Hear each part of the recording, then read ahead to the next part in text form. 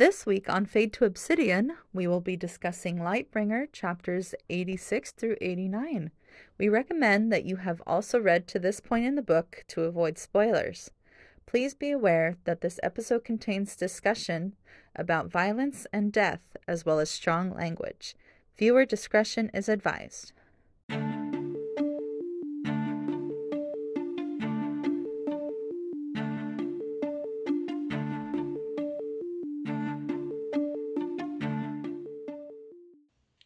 Hello, everybody, and welcome to this week's episode of Fade to Obsidian, your Red Rising podcast about spaceships, relationships, and everything in between. I am Crescent, as always, joined by Skipper. Hello. And almost as always, joined by Salem. Welcome, Salem. Though it does feel like forever since we I was going to say, it's been a long time. 60 chapters. Yeah. Which actually longer than that, because it was the Dark Star Observatory chapters, wasn't it? Mm-hmm. Yeah. So it's almost 60 chapters, yeah.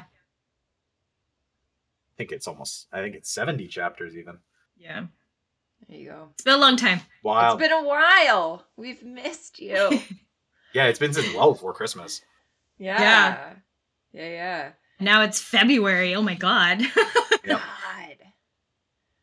By the time this comes out, it'll be end of February. We're recording this beginning of February. Crazy. Yeah. Man. Travel schedules.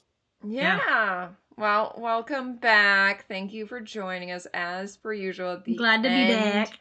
The end of Welcome the back book. to the shit show.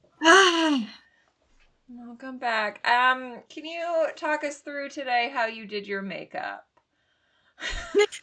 Well, I cried. It looks great for crying through doing your makeup. I don't know how it, like, nothing fell down. I don't know how. So I not really like last minute, I wanted it to be fresh, but I listened to the last chapter chunk. So what we're doing today is 86 through 89. And I listened to the last chapter today, and I listened to 87 last night. And I thought I could multitask. And I knew what the chapter was, but I thought I'd be fine. But no, literally halfway through doing my makeup, I started crying, and I had to stop everything I was doing. Well, it looks great. Yeah.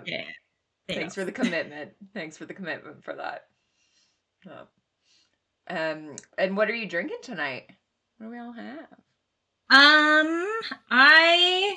Hydro kept talking about Screwball, peanut butter Screwball whiskey. Oh, yeah.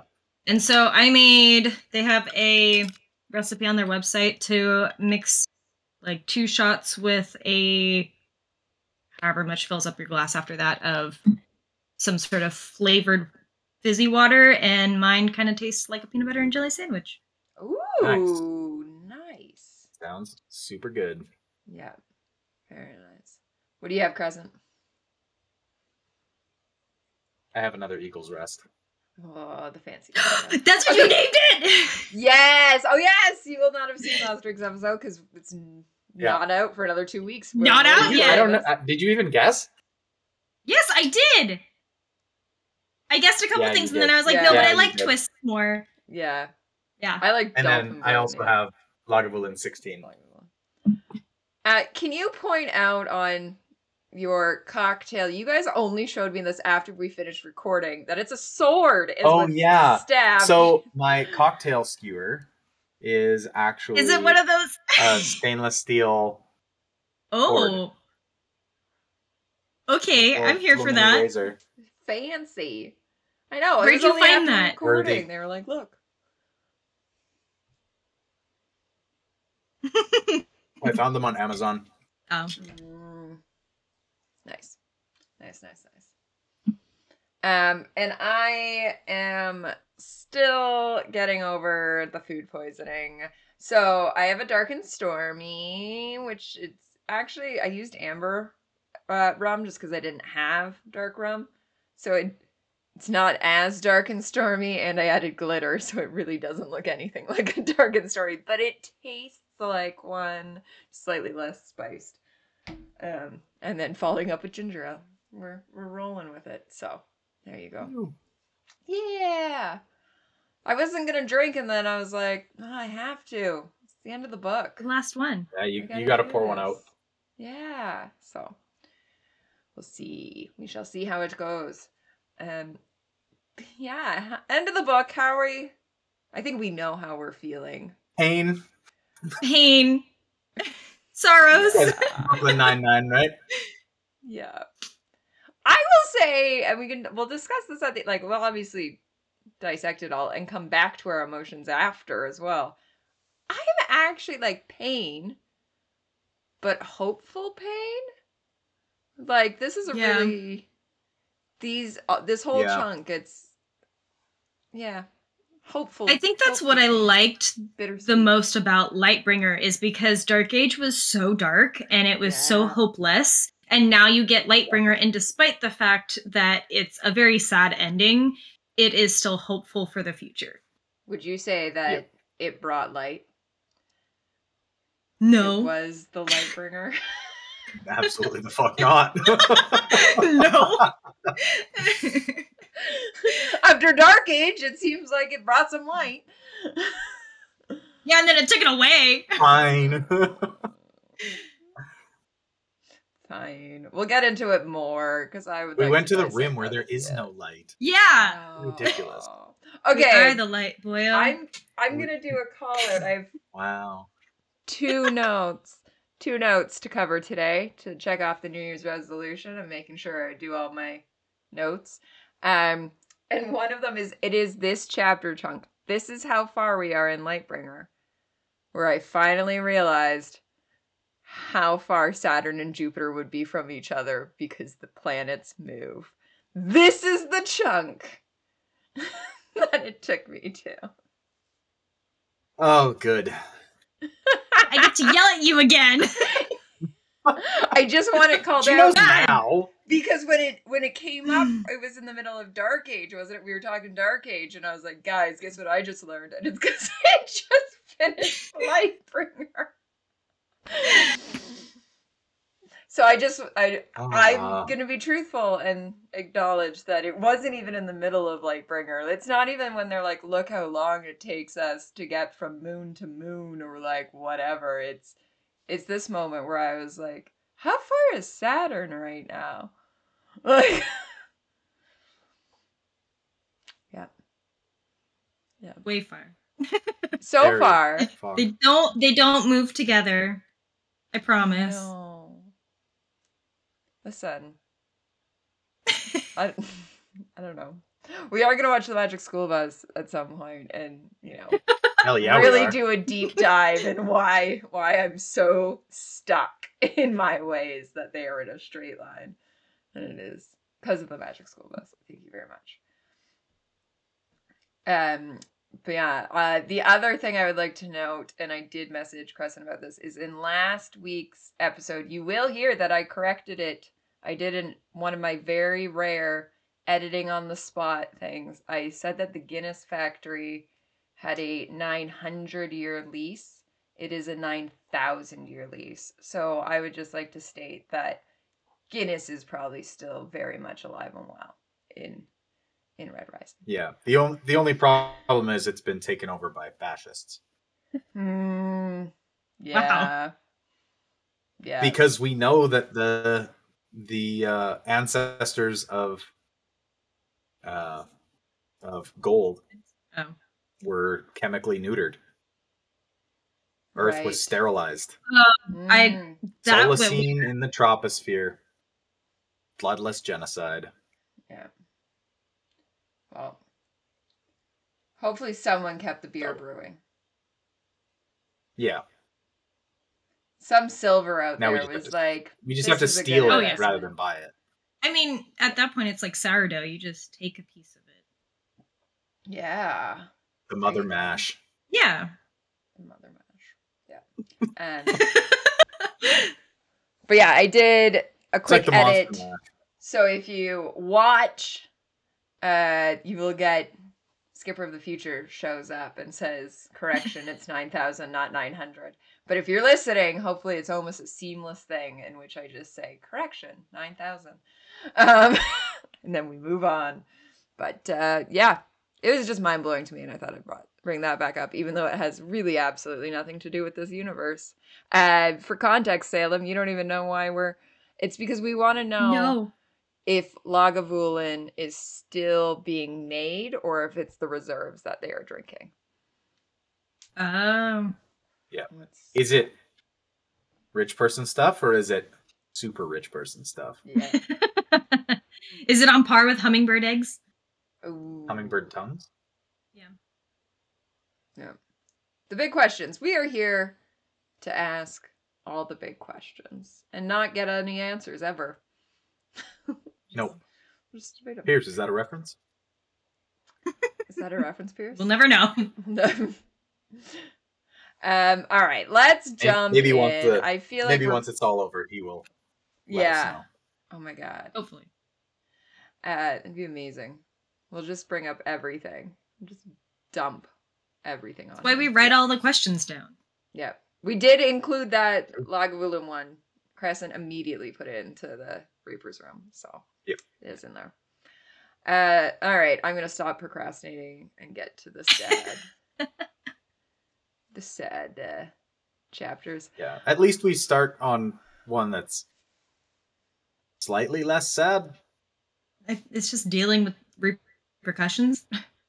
Yeah. Yeah. All right. Nival night. Jump us in. Nival night. Nobody wants to. It's fine. I know. We're just gonna. Nobody wants to. It's fine. The Moon Lords. All right, episode's over. Okay. Everybody go home. Okay, let's all go cry.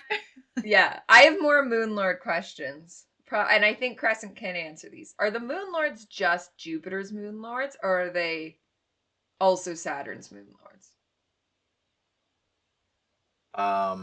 Because we're talking the ram. So, like, I'm just confused on which. Yeah, as far as I'm aware, the Moon Lords consist of all of the rim planets. Okay. Because is Triton a moon of... Triton's a moon of Saturn, isn't it? Yes. Okay, so that's one of them. The kid that gets squished. He's from Triton. Right. Okay. That's what I thought, and the original read through, that's what I thought, and that's why I was like, oh yeah, like, to get from Saturn to Jupiter, like, hence my thought process there. But then today when I was reading, I was like, I could be entirely wrong, and this is just Jupiter, but cool. Good to know. It does make sense, though, that all of them are there, because Darrow does say, like, I guess Atlas wanted an audience. Right. Because they were in. It looks like they were in session. Yeah. For when Faw's the attack happened. Yeah. Okay. It's all coming together. All right. So we get the Moon Lords. We get kind of the back to the practices of the rim of removing our grav boots and putting on slippers so that Diomedes can make us look good in front of everybody after all our transgressions, I guess.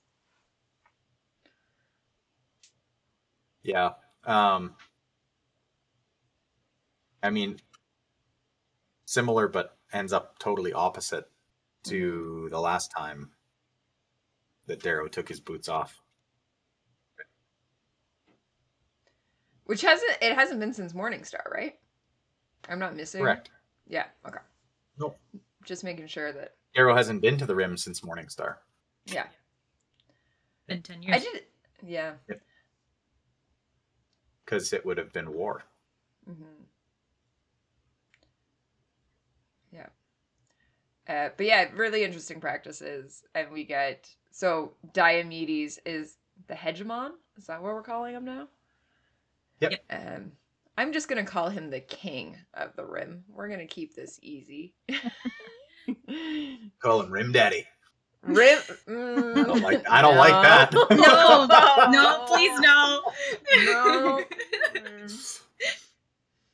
Nope. Yeah, immediately no. Yeah. Yeah, it came out of No, your thank mouth you. and no. And at first I was like, yeah. I would like the instant replay on our reaction on that. But I will not apologize. However, I do have regrets. At least one letter. You at least had the thought. Yeah. To take it back. Yeah. But yeah, so he is now their king, which they have not had since Akari, correct? This is the Rim is taking their independence. Mm-hmm. Yep. Yeah, which is Big. since the conquering. Yeah. 700 long years. Yeah. But I think my favorite part of this is we get how all the Rim Lords Moon no, now you have me saying Rim too much. Moon Lords communicate and like they're just gonna be Rim Lords now, Skipper. Yep, they're just Rim Lords. I don't like it. Look what you did. Look what you made me do. But I like, who's playing for who, like all of their disputes and stuff. How the politics behind all of this, playing out who's been affected by what, who got how without Darrow destroying the docks and doing all that, they would never have gotten their independence. And some of the people there would have paid for that. But I really like Gaia being such a badass during it. Like Gaia so ebbs and flows for me because I think she's a badass across the board, but for whose team, you never know. Yes. Yeah, absolutely. I was kind of thinking about that, of like how before she was playing dumb, and now she's like the most badass lady ever, and you're like, so you're just sleeping because you had people above you that were restricting you. Okay, that makes sense. Yeah. Yeah, but here we've got her calling people out. You would have done the same thing. What's a couple thousand lost lives for our independent? Like, she's... Yeah, you ran, left your people behind. You ran and hid under the shields. Like, come on. Now you're going to get mad?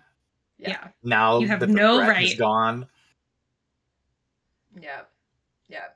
Such a badass. Such a, reminds me of...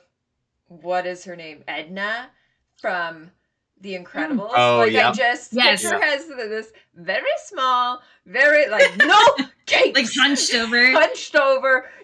But everyone is silently terrified of the very old, very small woman who's just going to eat you. And then we later learn weirdly super strong. Yep. But yeah, she just this whole time reminds me of Edna Mode, I think is the name in The Incredibles, of dictates, this is what's going to happen, do not cross me, but also has this softer side of yes, of course. I love children. Yeah, exactly. Yep. Oh, her and also doesn't have a cape rule. Doesn't have we're That's very true. pro cape series. Yes. Yeah. Absolutely. Very pro cape. Well, because we know that they can tuck up. Oh, yeah. There you go. Can they? Is that a thing in this? The capes tuck up? Yeah, they unfurl. Do they roll? Yeah. I imagine they're like a snap bracelet. Okay, no, I was thinking your hood in the winter and it can roll up and the hood will in winter jackets. That's what I'm picturing, is it just rolls up and you just get a giant collar. It's just all in the collar now. Yeah. When, in a fur-lined collar? Yeah. Yes.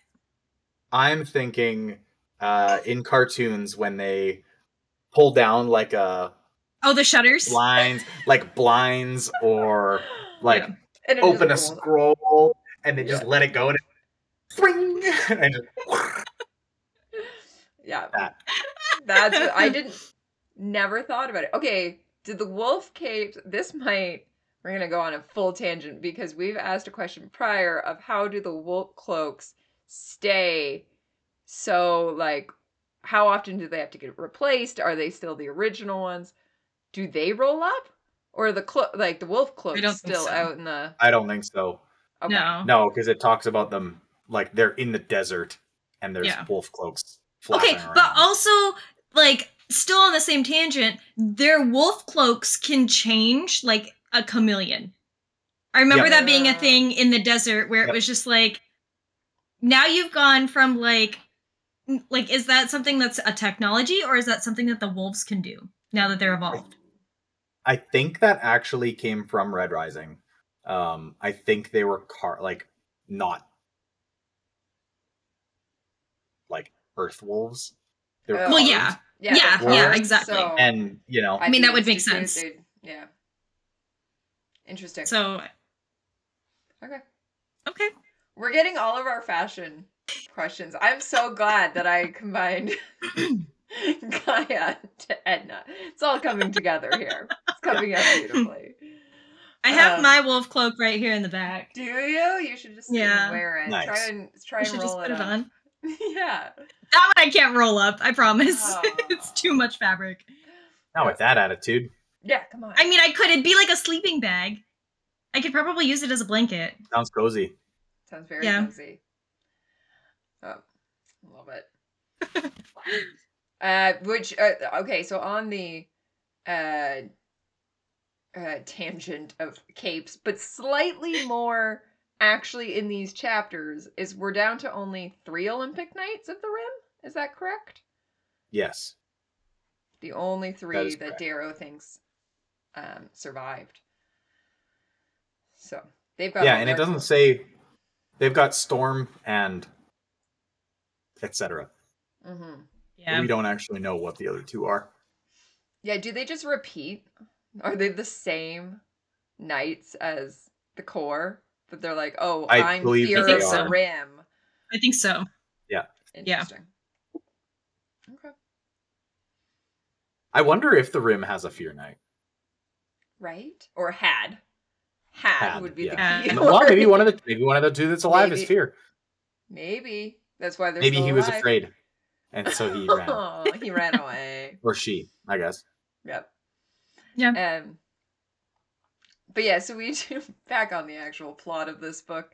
I feel like I'm going to procrastinate so this is gonna be a long episode. It's gonna be long. But yeah, so they have decided Diomedes is going to be the hegemon, the king, and then bring out Darrow with Fa's head still in the cooler box, apparently, because he's still alive somehow. Or not alive, but not rotting. Not preserved. Preserved. It's on ice. Not rotting. Yeah, it's in a cooler box. It'll be fine. Yeah. Just a styrofoam cooler box. I know Salem plays D&D, but we always called it a bag of colding. I like that. There you go. Yeah. Do we think the face is still on it? What do they call it? Dominus Stink. Oh, Dominus. Admiral Stinkhorn. Admiral Stinkhorn. Face may still be written across the box. I definitely think that it is. And it should For the Rim especially. The Rim is sitting there being like, what the hell is this box? But okay, I'm also imagining at this that time... Darrow's got it pointing towards him. And he's carrying it so that the face is facing him. So there's only one box on the Archimedes. We can't replace the box. We have one box to use. How long has it been since that actually happened though? This was my question last episode as we were trying to do the math of how long is this head just kicking around for? Yeah, I'm pretty sure it's within 1 day cycle. Okay, that's kind of what I thought too. Or I think we're up to maybe 2 days at this point. I think by 2 days. Well, I guess because we spent some time. Because they had the thing, Yeah, this was my question last episode. Was we decided because I'm trying to think of how bad is it gonna stink? At that point. Exact concern. Admiral Stinkhorn. Well, duh.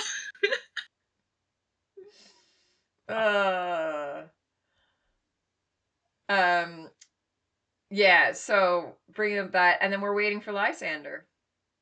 And where's Lysander? And where's Cassius? And I have to say that's the most Oh my heartbreaking God. of having, like... The Darrow's first time just I like, read Where it... is he? Where is he? Where is he? And then, because I hope that, like, he basically says, I hope I'm the one in the wrong, and Cassius and Diomedes are correct. They can't both be wrong. Right. To have trusted him. Like, and it's not like they can't both be wrong, right? It's they can't both be wrong. Yeah. Right? Like, right. Like, there's definitely there's a second there. Yeah. When I first read this chapter, I think from that one, and then you have this little portion of a break, and then you start to get Darrow's inner monologue about that, and then it's just like the last few chapters is like the very first time I was listening to it, and there would have been no way I could have actually physically read it because I was crying for probably 3 chapters.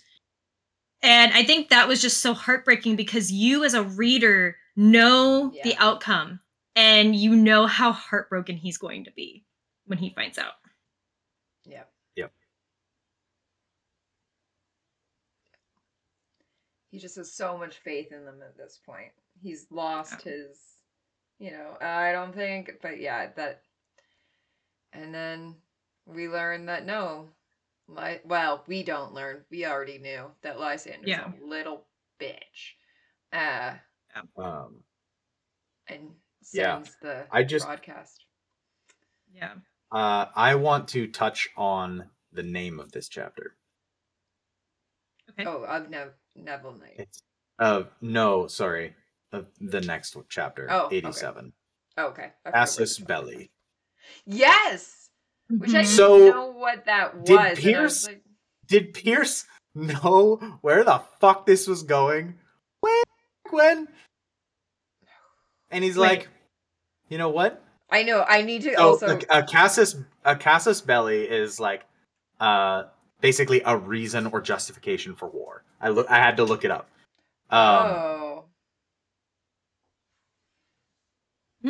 So, did he name Cassius specifically for this? Okay, but also Cassius probably because Cassius from the beginning, not even Lightbringer, but in Red Rising, Cassius turns into the person. Well, I guess more Golden Sun. That is why they are provoking or justifying war. He is the one. Well, he always has been. Yes. Yep. But he provoked or justified the war with Darrow because of Julian. Yeah. I mean, Darrow, let's be real, Darrow provoked / justified the war on everyone else. Yes. Like, we can't pin that one on Cassius. No, but Darrow uses Cassius as yes, absolutely. Scapegoat. Yeah, 100%. Yeah. And then with Fitchner. Yep. Yeah. Probably. That's probably the reason behind his name. Actually, and then in the fighting, like in the bleeding place on Io. Yep. Lysander uses him as the justification for war. Yeah. Essentially. Maybe a reach on that one, but I mean, yeah. Lysander was justifying war for Cassius. I don't know. Something like that. Yeah, whatever. Yeah. Fuck him. Fuck that guy. Nobody should fuck that guy. No. Yeah, that is... I bet it is.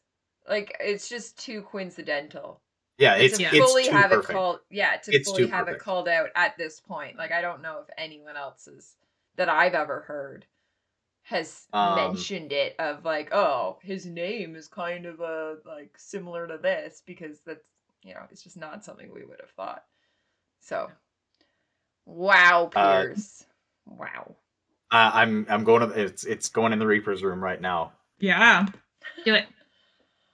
Yeah. One thing that I posted in the Reaper's room, in kind of, I guess, similar regard, is and I especially realized it because I started listening to the last 10 chapters to like prep for all this. And I had just recently read The Song of Achilles, and it really brought forward in my brain of how many qualities Cassius has to Achilles. And I feel like that's continually brought up, especially like when Darrow and Cassius are fighting together. And he's always like, there's never a scratch on him. He's like perfectly untouched, but he's the master fighter and all this kind of stuff. It really kind of made me think that maybe he was archetyped to be Achilles, which then that also goes along with the Cassibelli's, because Achilles was always made for war. Yeah. So it almost ties in that way too. So yeah, for sure. Interesting. Yep. But yeah, we do get Lysander then pops up. Open on a hollow prism. Oh god. And he's surrounded by full hundreds of gold. shit. He is. He's on the bridge of the Lightbringer, full of shit. Yep. Fuck that guy. Yeah. Just angry with him. Yeah. Yeah, so basically lies, claims that... lies through his fucking teeth. Everybody, too. Like, he's like, I can't let people know.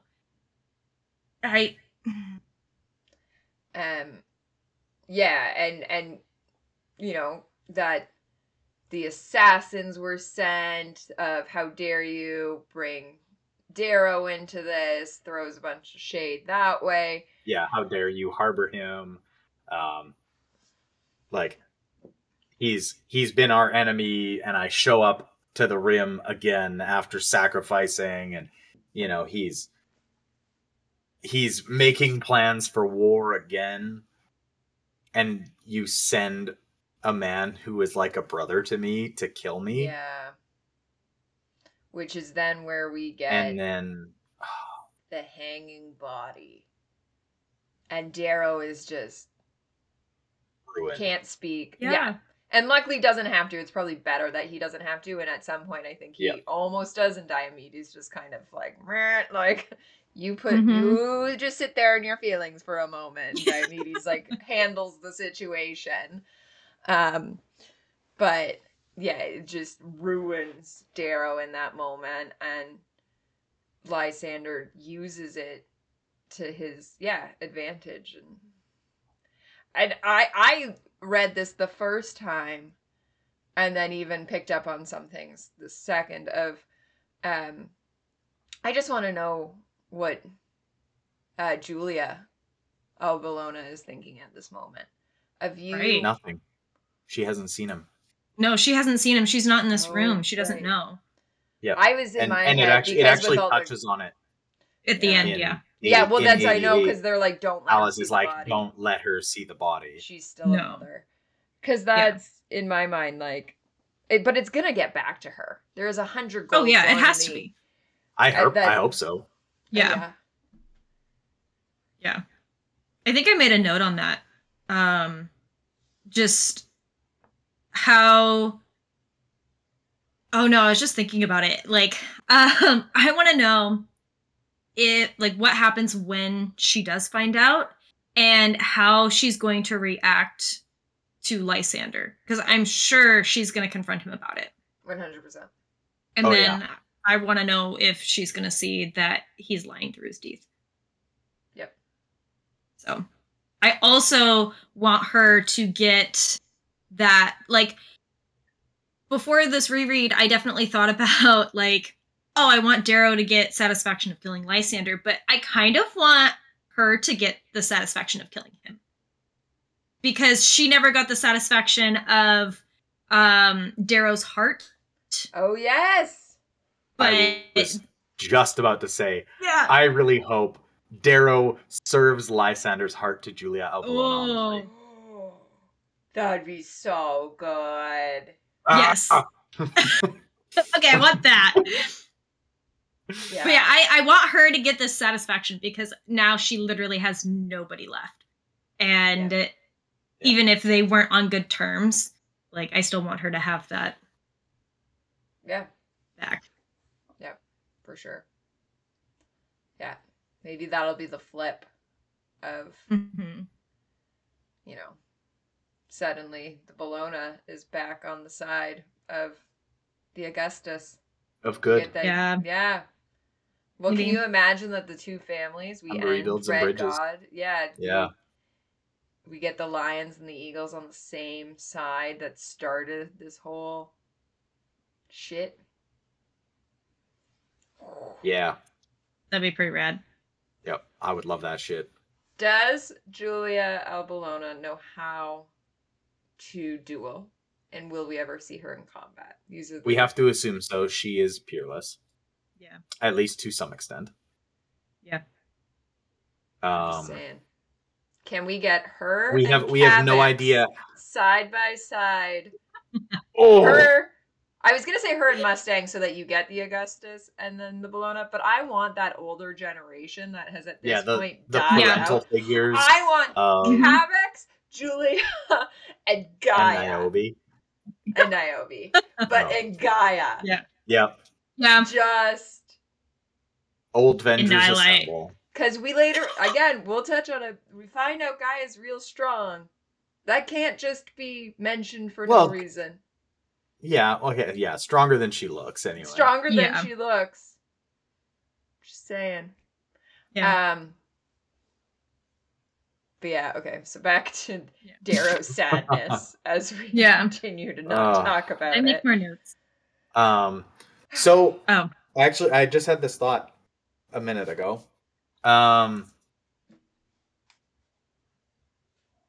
Cassius basically ends up as Darrow would have if somebody hadn't been like, okay, take him to Octavia. He's had his right hand removed. Yep.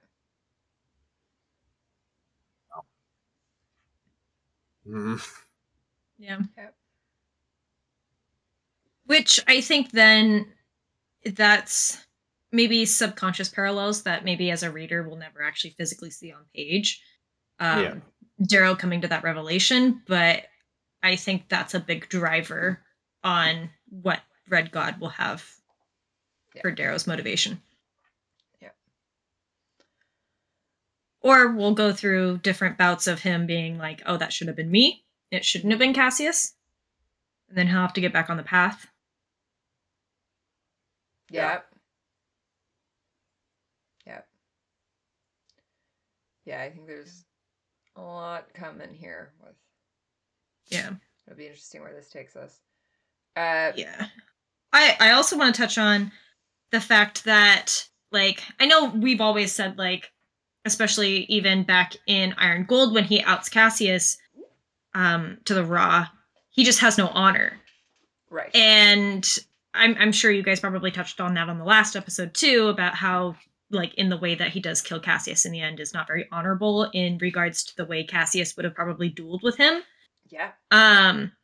But it feels even more dishonorable with the fact that he then essentially showcased his body in this regard. He went and he mutilated it further, and then he hung it, and then put it on display for everybody. And it's like, how can you even regard, and I think it's in the next chapter that it made me so frustrated, he even goes and says, oh, well, yeah, I'm a little guilty about that, but it'll pass.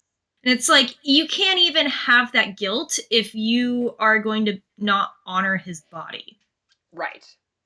In that, like, I don't have respect for you at that point. As much as I want to agree with you, I believe he says, I don't know if I will ever get over it. Yeah. And it wasn't him that mutilated Cassius's body further. It was the Praetorians when they found Rome. Was it? Yeah. It specifically calls it out.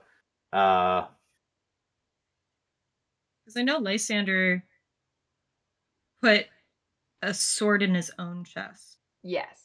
Yeah. And I think Darrow thinks it's all Lysander because he says the only thing when we do get the body back, he says the only thing untouched by Lysander is the hair.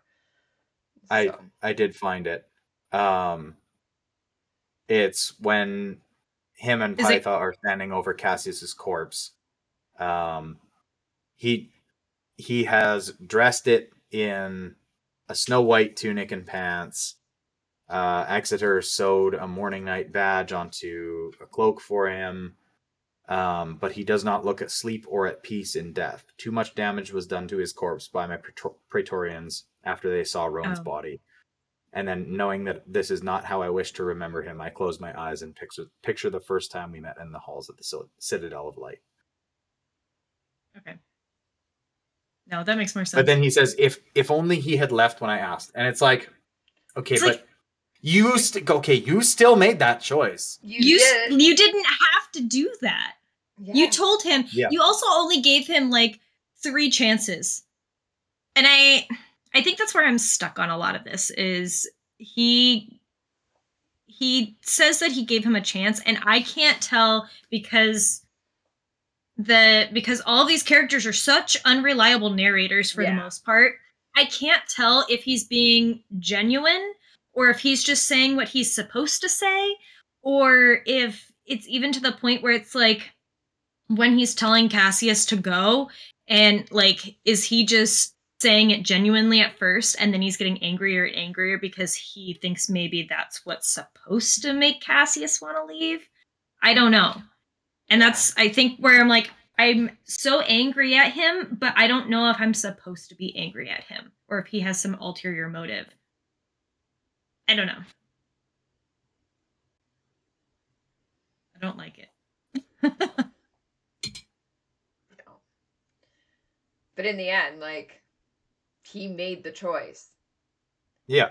No matter exactly what, like, he has to live with it. He has to live with it. Yeah. Yep. Exactly. And that's exactly what Cassius says. He's like, if something has to drag you down, I will be your millstone. Yeah. Yeah. Yeah.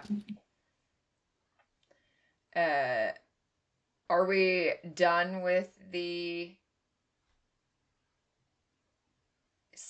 No. When does the actual... I was going to say, do we want to flip to the Lysander perspective or keep going with... back still with Darrow? I forget when everything comes crashing down. The next chapter. No, 87 is when all of the stuff is blowing up. Yeah. Right? Yeah, because we get the 80, hollow and then... 88. Yeah, 88 is the Lysander chapter. Yeah. Yeah. So... so 87.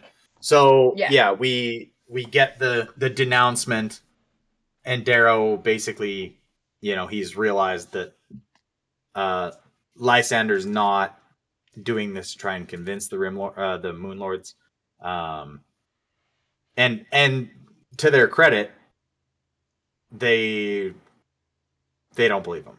No, not which I'm so glad.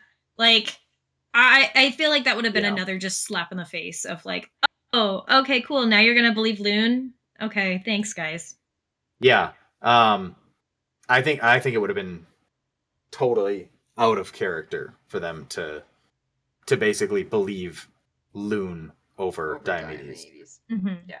Which is an interesting thing because, and we'll see Darrow calls it out, of Loon knows your traditions. He knows we're all in here without grab boots and all of that. So for Lysander to try and switch the Moon Lords, to trust him over Diomedes, is such a desperate act of like, this, this. And that's Lysander's whole thing, is him, and I would say Mustang as well, are the two people that can really read a room. They know all the cultures across the solar system. They know everything. They would know the ins and outs of all of these allyships, of these relationships, is overarching. And so for him to be so desperate of, let me lie to you, I'm going to say that he was never intending of impressing the Rim. I think he went in this knowing. Oh yeah, no, 100%. He's destroying. No. He is trying to save face to the Yeah. core, and I think it calls it out of, he is more scared of Atalantia than he is of us. Yeah. Yeah. It Well, could and even Darrow specifically calls it out of, he's not trying to convince the Moon Lords of of his rightness, like to switch to his side. He literally says he's covering his ass for his allies before committing a war crime. Yeah. Yeah. And it's probably at that point too, it might not be that he never intended to get the Rim side, but at this point he realizes he will not. So like you said, he's saving his ass. Yeah, 100%. And that's the casus belli. Yeah. Is he now has justification for his war. Yeah. Yeah. And then immediately burns out of the ground, basically. I was going to say immediately acts on it. Yeah. Yep. And Darrow's faster than anybody else, because he's like, he knows we're in here without grav boots. He knows we're unprepared basically for any battle. Yeah. Like, yeah. I like that basically everybody instantly panics, and then at one word from Diomedes, everybody calms down. Yeah. It's like, all right. Yeah. Yeah. I did think that was I made a note on it that, again, this just shows that Lysander does not have an original thought in his brain. Because how is this any different? So he's hitting the Rim where he thinks they need it most, which is the Demeter's garden. Yep.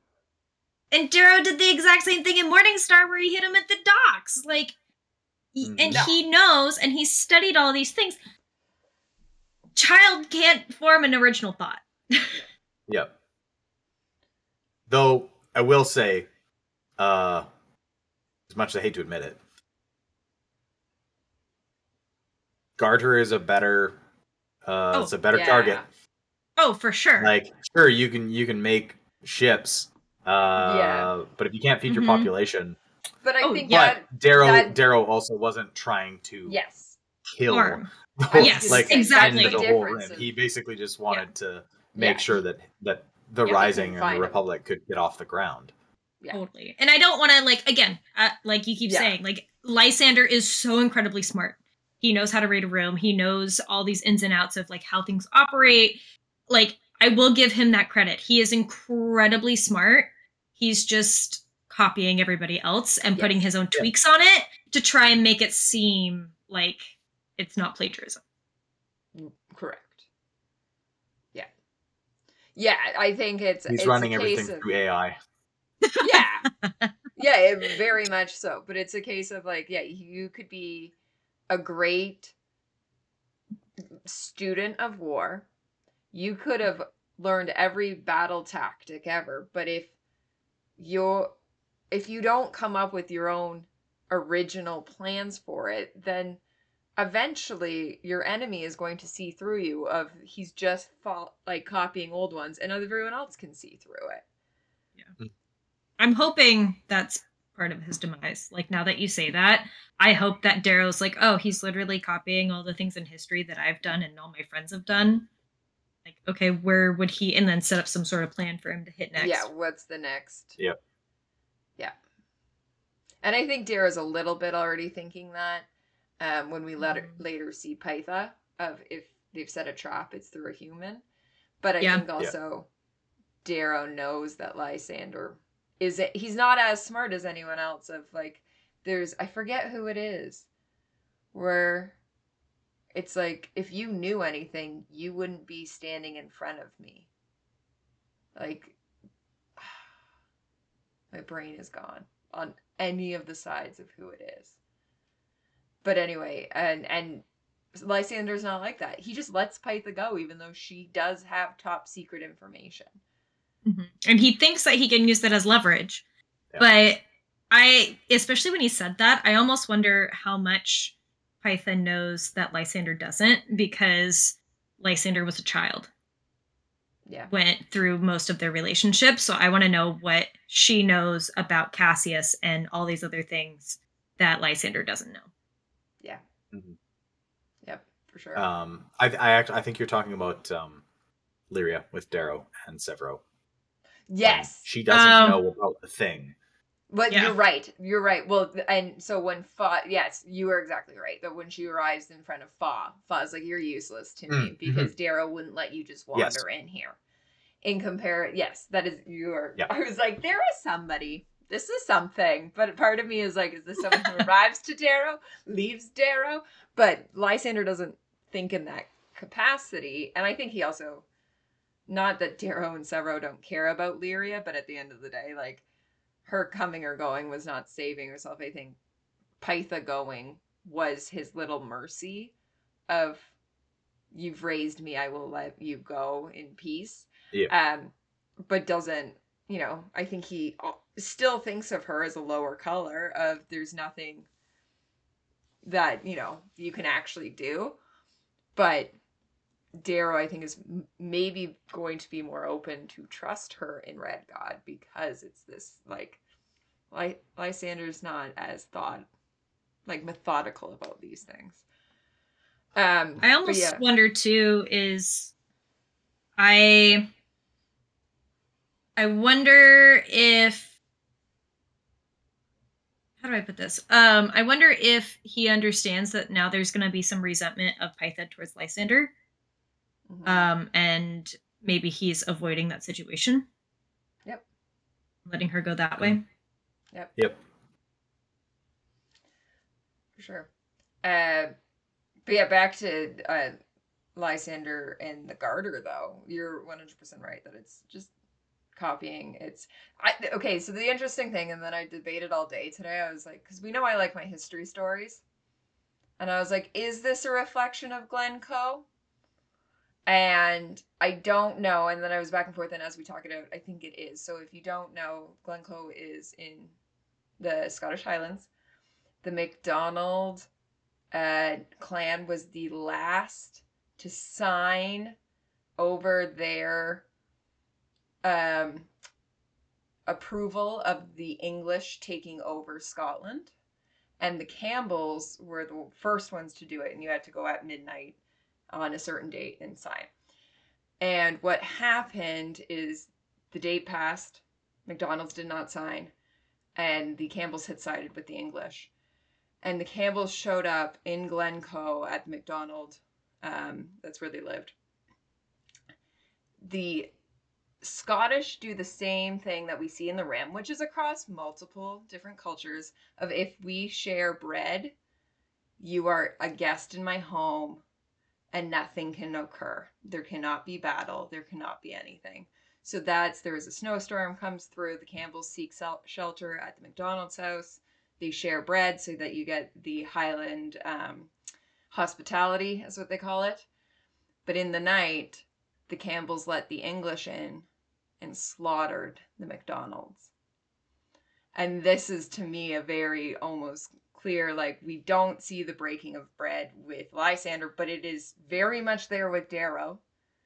It is very much represented there of, we will keep you close. And then suddenly you've got, though, an external entity of, and obviously Lysander to Darrow. And this is where I was like, no, that's not a reflection, but it's still, as we talk it out, it's like very much closer than Lysander moving in on the quote-unquote MacDonald's, who would not side with the English, and slaughtering them all. So it was an interesting thing. There's your history lesson of the day. It was the Massacre of Glencoe. If you are in that part of the Highlands, I am sorry to anyone with the last name Campbell. There are literally pubs that have signs up that say, we do not serve Campbells. Or they have this, just the motto of never trust a Campbell. because they betrayed the Scottish. But with we know Pierce loves his Irish and Scottish history and all of this. So I wonder how much, looking at that and going, oh, well, we can let the English slaughter the MacDonalds, the final stand against, by doing this. But I guess Lysander never broke bread. It was Darrow who breaks the bread with Diomedes, which is a nice touch, in my opinion. Though Lysander and Diomedes do share a meal on the Dustmaker. Ooh, good call. Remember? Because it's boiled fish. It's boiled fish. Steamed fish. We don't know what kind of fish. We don't know how long this fish is still alive. Is there a fish farm on the Dustmaker? That's all I want to know. Do they have names? Yes. Does Diomedes name them all? Do they have a knife? That almost became a survey question for what we'll do next episode with the survey. It was almost a question of what are the names of Diomedes fish, and then I was like, that's too niche of a question. Did you listen to that one episode? Do you know that Diomedes feeds the fish on the Dustmaker? So far, I will say, as we're recording this, people still have 1 week to weigh in. There is one response of one person would rather live on the Dustmaker over the Archimedes. Your choices were Archimedes, Pandora, Lightbringer, or Dustmaker. And one person wants to live on the Dustmaker, and maybe it's for the fish. Maybe. I was gonna say, do they want to feed the fish? They just want to feed the fish. I can't first at you. Oh, it might be for Diomedes. No, I did not fill in the survey. Dang it. You're the biggest daddy stan, so. Yeah. We bring the O.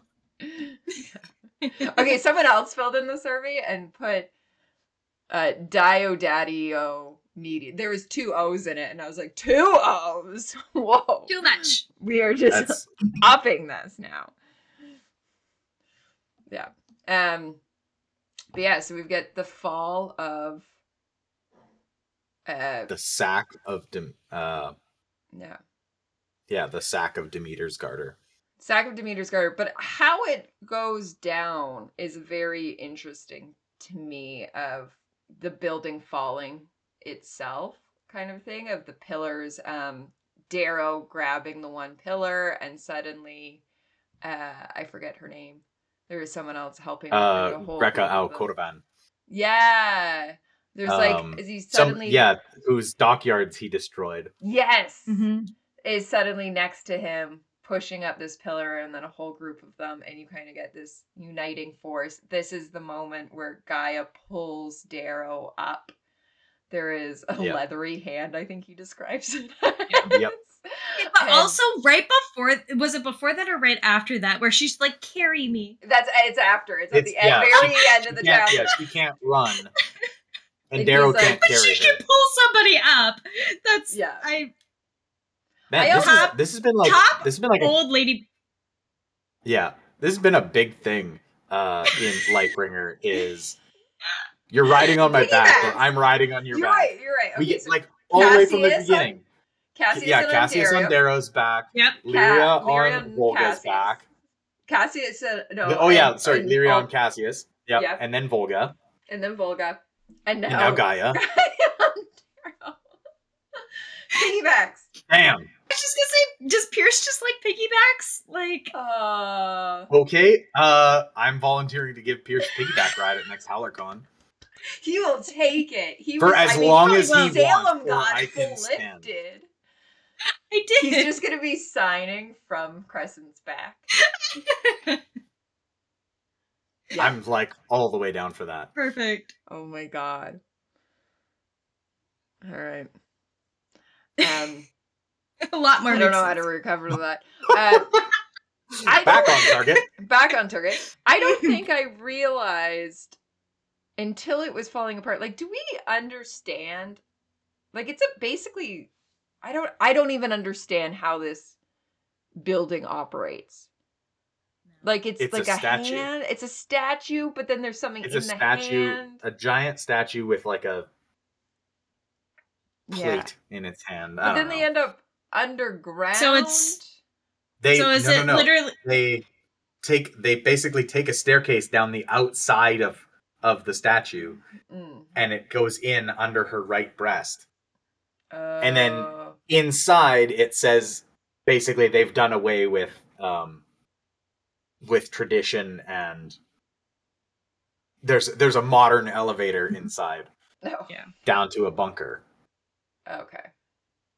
So is it essentially, because I just looked up, I was thinking there would be different, like, there's only one main Demeter statue, and it's not one of her holding a plate like I thought it would probably be if it was going to be symbolism.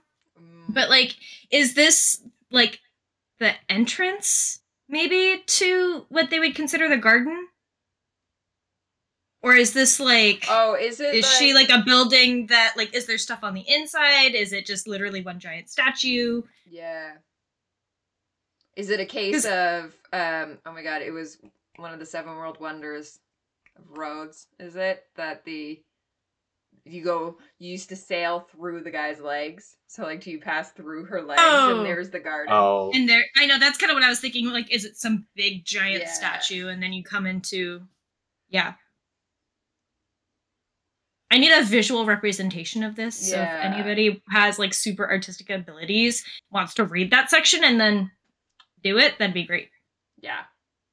Yeah, I was, like, trying to understand it. And I don't think I got until this reading fully what was happening. I feel like the last 2 were such a blur of trying to race through it the first time and then trying to not cry the second time. Of this was my reading of, like, let's actually take it all in, that I was like, hold on. There's a hand. There's what is happening on this building. Like, I'm so confused. Yeah.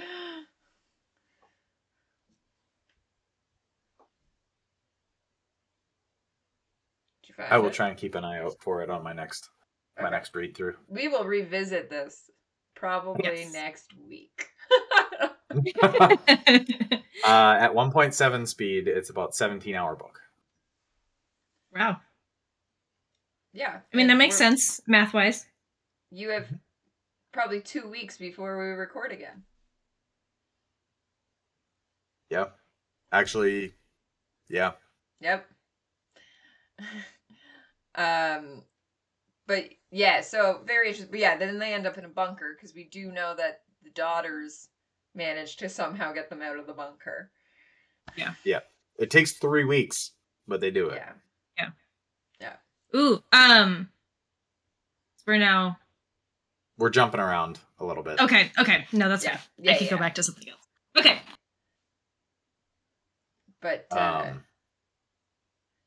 so that's the end of Darrow's chapter. And then we get Lysander. And then we get the Lysander chapter.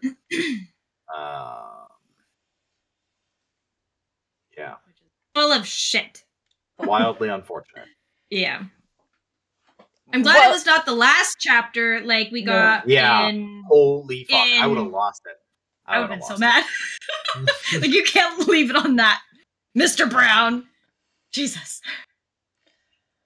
No. But, yeah, we get an interesting Lysander with his guilt, trying to justify... But some of his relationships, I would say, wrapping up, of learning that Kyber and... Who's Kyber's best friend? Literally calls... Draconis. Draconis. It's literally Draconis. Her best mate. Her best mate, Draconis. He is the English. See? Look at this. But they're now taken over and the kill squad has gone through. Someone called... I guess he's not in 13th Draconis. He's in Praetorian Legions. But, like... They keep telling him that the 13th Legion is his, though. That's true. Like, he might just... Yes. Do they say Dragoons? They don't say Dragoons, but they say 13th. Yeah. Okay, so Draconis is in 13th Draconis. Using it all. He is a true dragon. None of this wyvern bullshit. How tired were you at the end of this book, Pierce, that you just went, you know who I'm going to name this? Fuck it. Fuck it. Let's see if anybody catches on. Just Crescent. Crescent's the only one. Yeah. Yeah. True dragon, not a wyvern. Yep. True. 4 legs, 2 wings, tail, fire. Yeah. Fire. Mhm. Also Fire in apparently a space. sniper. Or at least a good shot. Yeah. Hopefully. Yeah, part of the kill squad. But yeah, we get... No, not part of the kill squad. Not part of the kill pool. He's the one that kills Demetrius. Right. Yeah. Okay, can Good for him. we like on top of this? I just want to talk about like the relationship that Lysander has with Kyber. Like out of everything, why is Kyber so attached to Lysander? Like I don't What? What? What did What? you say? We don't theorize here. Oh. Oh, We don't okay. theorize here. Yeah, I like what we've Whatever. done the rest of this episode. No, I like the thought that Kyber is actually like a Republic agent. Just like See, okay, hyper I had deep that cover. thought. The, So that the was Holiday kind of- T Nakamura. That was kind of what I was I thinking, didn't- to be honest. Like, I don't I- theorize, so these things go so over my head.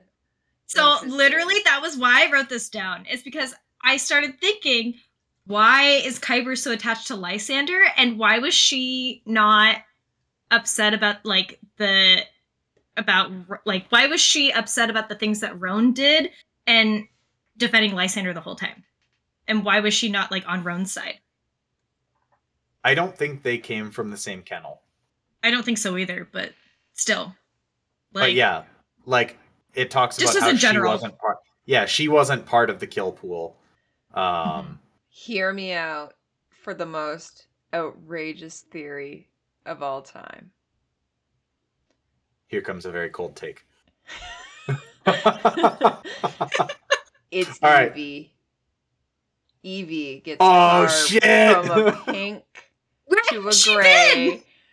Damn. She was sent on Theodora to go on a deep mission, which is why everyone thought it was going to be Ori was Eevee, but we know that's not. They are individual. Mm-mm. Eevee is carved into a gray and is Kyber. Is that why she's so quiet? Because she's a pink? She's just observing all the time. That's why she could work her Holy way up shit. through This the is why we ranks. don't let Skipper theorize, is because she knows all the answers, because she's actually Pierce. I am Pierce. We forget these things. We forget all the time that I am, in fact, Pierce. Oh my god. Okay, God I'm down damn. for that. I'm down Yeah. for that headcanon. Don't. This is your one theory for the book. This Yep. is it. This is That's it. it. It's a good one. Mhm. It just came to me because I Well, didn't even also- think. I was not. Yeah, I was and like, we haven't I don't seen know. Eevee. Kyber No. is just super loyal to whoever will be nice to her, and then it's like, hold on, where the fuck is Mhm. Eevee? Yep. And where the fuck have we heard that before? Yeah. Oh Always yeah, loyal to whoever's nice to Whoever's her. yeah. Okay, Calling I'm it on here. board. I'm calling it here. You heard it here first. Probably. I don't know. Who knows? I heard it here first. Yeah. Straight from Somebody- Skipper's mouth. I'm waiting Yeah. for like the Reddit people to be like, we talk about this all the time. Like, Yeah. Yeah, this is like a very well established fan theory. yeah, come on. Yeah, Reddit. Whatever. Yeah, okay. We So stay yeah, away This from table. Reddit. I'm gonna flip Yeah, this honestly. table. That would be Yeah. impressive and also poorly thought out. Flipping my table. Flipping the table. There's a lot of Things. a lot of things here. There is 3 Yeah. screens I'm staring at. There's a lot of things. Anyway, yeah. Back on. Anyway, my point being that Lysander has, we think at this point at least, removed both those who have backstabbed and betrayed, has managed to get rid of Roan and that group, and it seems to have at least bring in Kyber, Pallas seems to have kind of a like little bit of a hat tip to him of like, I see what you did there. There's probably going to be repercussions. Please don't kill me. Yes. How do I know I'm safe? Don't let Julia see the body. Mm-hmm. And then, so that whole interaction, I want to also know, I put down like, because I like literally just listed different relationships that are happening in these chapters. Like, what is Pallas's relationship with everybody? Like, why is Pallas even there, to be entirely honest? Yeah, Pallas is a chariot racer. Hear me out. Like, or Pallas is Eevee. Pallas. God damn it! Everybody is Eevee.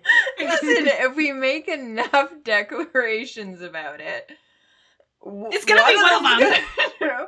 And I would just like to remind you that, oh my god, now I'm just grasping at straws and losing my head. I'd like to remind you I've had 1 ounce of alcohol. This is the episode I'm barely drinking on. But in Pokemon, an Eevee can evolve to be many different things.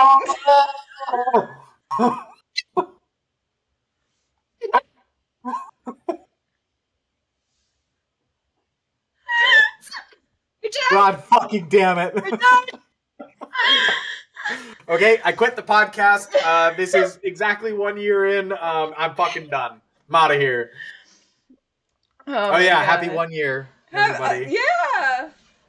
I bet you somewhere over here. Actually, I think it was while we were recording with Charon, but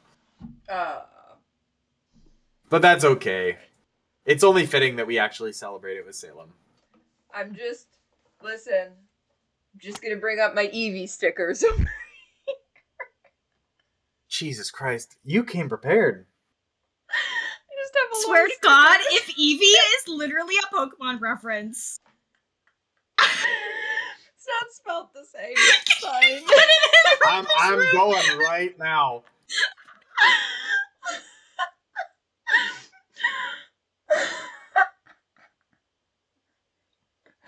Oh my god.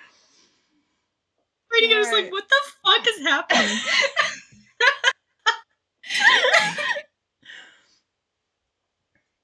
Listen, she could be... No, I'm not gonna name them all. I could name them. Actually, I have a really cool picture of all of the Eeveelutions as if they're women. And I'm just picturing Eevee on that. So. Yeah. She'd be the psychic one. Yeah. She's pink. Yeah. Cillian? Sylvia? Yeah. Mm-hmm. Doesn't sound right. What?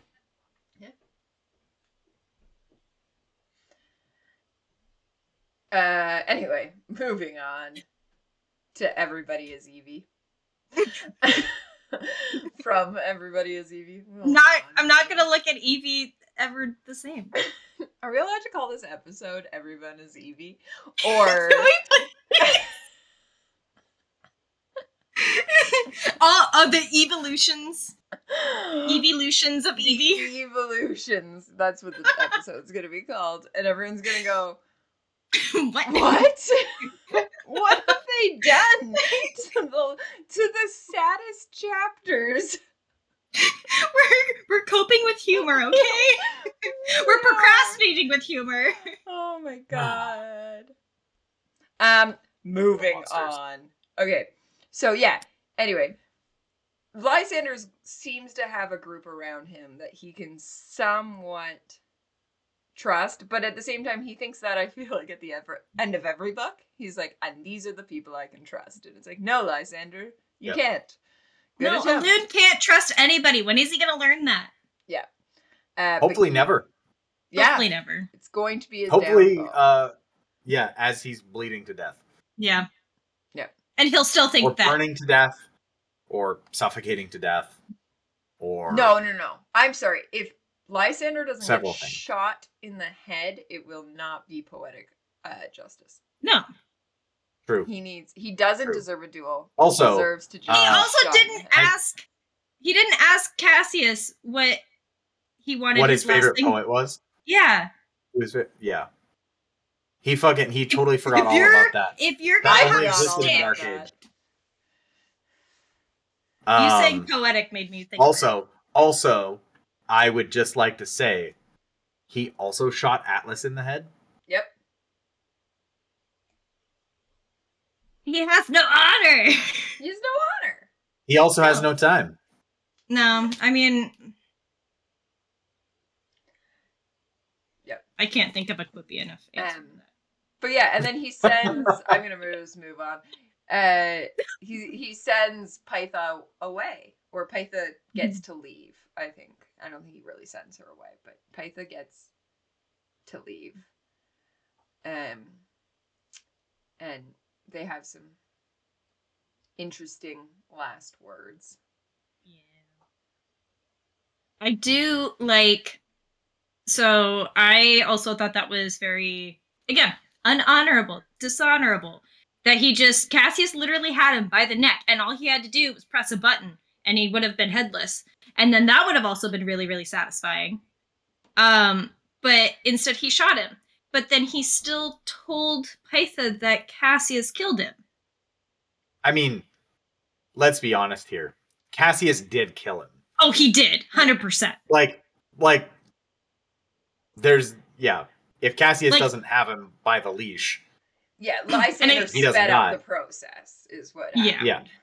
I feel like that's where I get, like, emotionally confused, because I hate Lysander. But then he goes and he does shit like this, and it's like, okay, you're a piece of shit, but then you go and, like, give Cassius his honor of killing Atlas in the end. Or, like, all of these other things rather than taking the glory, and I know he has a lie that he's trying to, like, uphold with, but, like, really? Can you just pick a side and be bad or be good and not be this weird middle ground? Because it's not working. Yeah. Or stop trying to make yourself look good to everybody. I think that's the problem, is not a good it's his look. reputation. Somebody, I think Cassius calls it out, of the thing he has is his reputation. Like, the thing he most fears to lose is his reputation. And at this point, like, his reputation, shit. How does he even have a reputation at this point? Because he's a loon. That's all he's riding on. But he doesn't want to ride on it, but then he does ride on it. Yeah. You can't have it both ways. But there's definitely, as we say, like, I don't know. It's so hard because he's trying to make himself just look good to everybody. And you can't. It doesn't matter if you are the most perfect person in the world. It's really funny because in that moment I was going to try and call out a celebrity that everyone would think is the most perfect person in the world and has haters, and everyone I thought of that you, like, think of as perfect has, like, a dark side that everyone, like, genuinely, like, there's so many people who hate Mother Teresa was going to be my example, and then there's so many people who were like, actually, if you look, and she did this, this, and this. Like, everyone, you cannot appease everyone, you cannot please everyone, you have to make mistakes. Keanu Reeves, is that who you just said? Yeah, I was gonna say, have you ever heard anybody say one single bad thing about Keanu Reeves? Listen, he often takes the Toronto subway, and therefore there is always something slightly wrong with everybody on the Toronto subway. Sorry to all my coworkers who all take it every day. But you're right. Like, but yes, Keanu Reeves, but he is an immortal god. Yeah. Like, I don't know if we... And a vampire. Oh, there it is. Yeah. Oh, there it is. Yeah. See how this works? He's had centuries to perfect that reputation. Yeah. But everyone, you can't look good to everybody. You will always have a hater. Yeah. I have haters. You do? Just one, at least. You're right. Correct. The fucking HowlerCon guy. I nearly fought that hater. So he probably hates it. He clearly hates us both because I tried to fight him after he called you out. We know I have haters, so yeah. Yeah, you just can't. But Loon, like, never just call him Loon. Lysander does not get that, I think, and gets like upset of like, why are people mad at me? And it's like, he's trying to spin all of the plates. Yeah. Oh my god, is he And I also a can't wait pick me until he has to girl? walk across the shards. Who's not a pick me girl in this series? We've just learned that every single person I guess is you a haven't pick me girl. you haven't even seen the episode yet. But you would have seen where we called Fa a pick me girl. Last episode, we called both Cassius and Severo pick me girls. Yep. For Darrow's Where's attention. the lie? Where is the lie? And now we have Lysander, who is not like other people. There's the lie.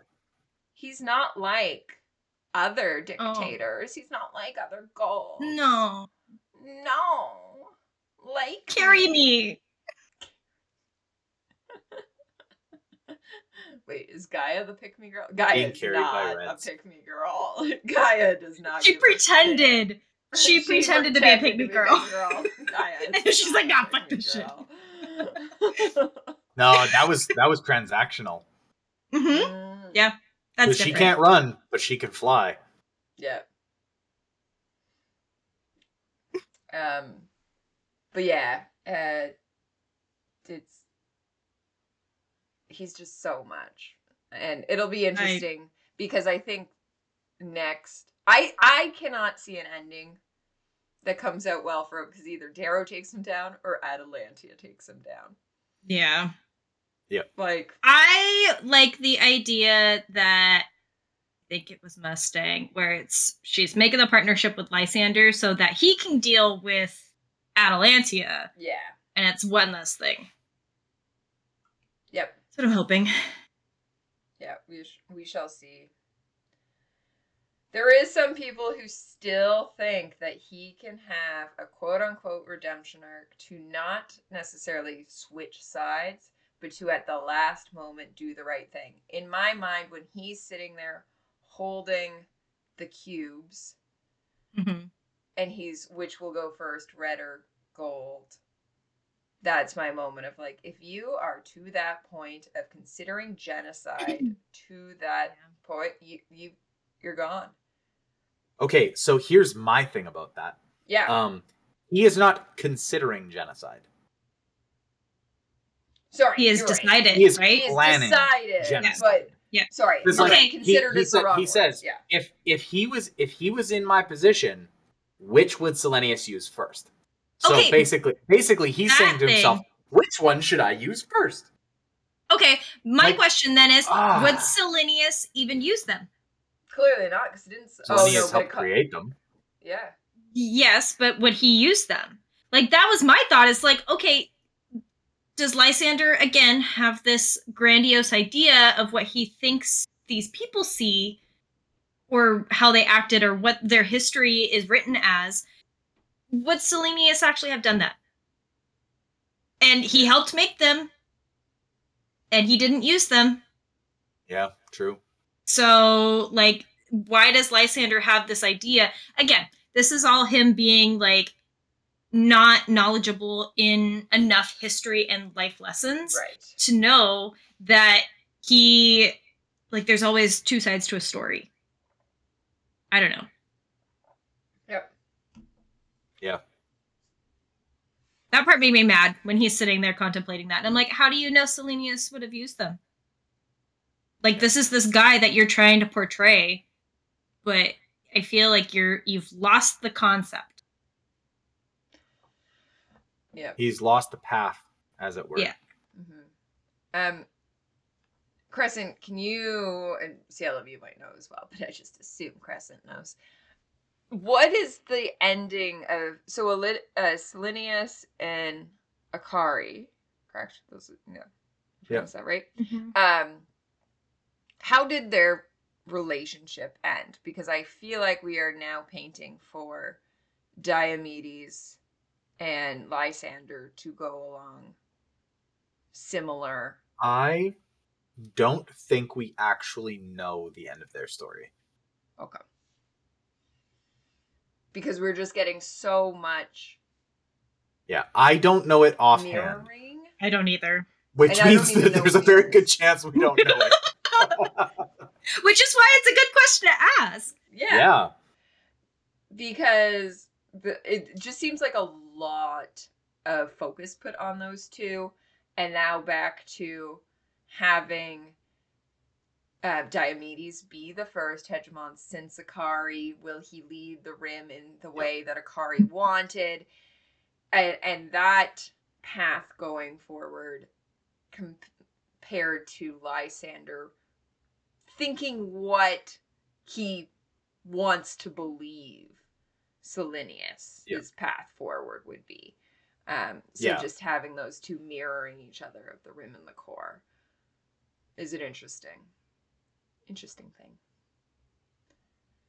Yeah, 100%. And I don't think, like, if we were to ask Pierce would be like, I'm not answering that because it's clearly Red God spoilers. Yeah.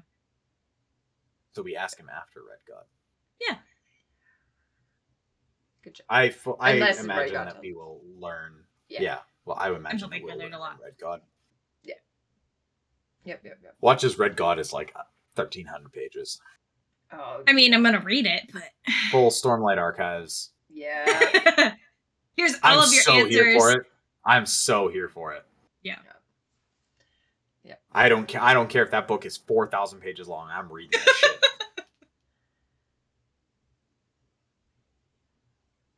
Yep. But yeah, I think that pretty much ends the Lysander for this book. Yeah. Though we didn't touch on the fact that he is basically pillaging Demeter's Garter to take plants back to the core. Yes. Cool. Thanks, man. Does he not know that you should not carry plants over international borders because this is how funguses and things get spread?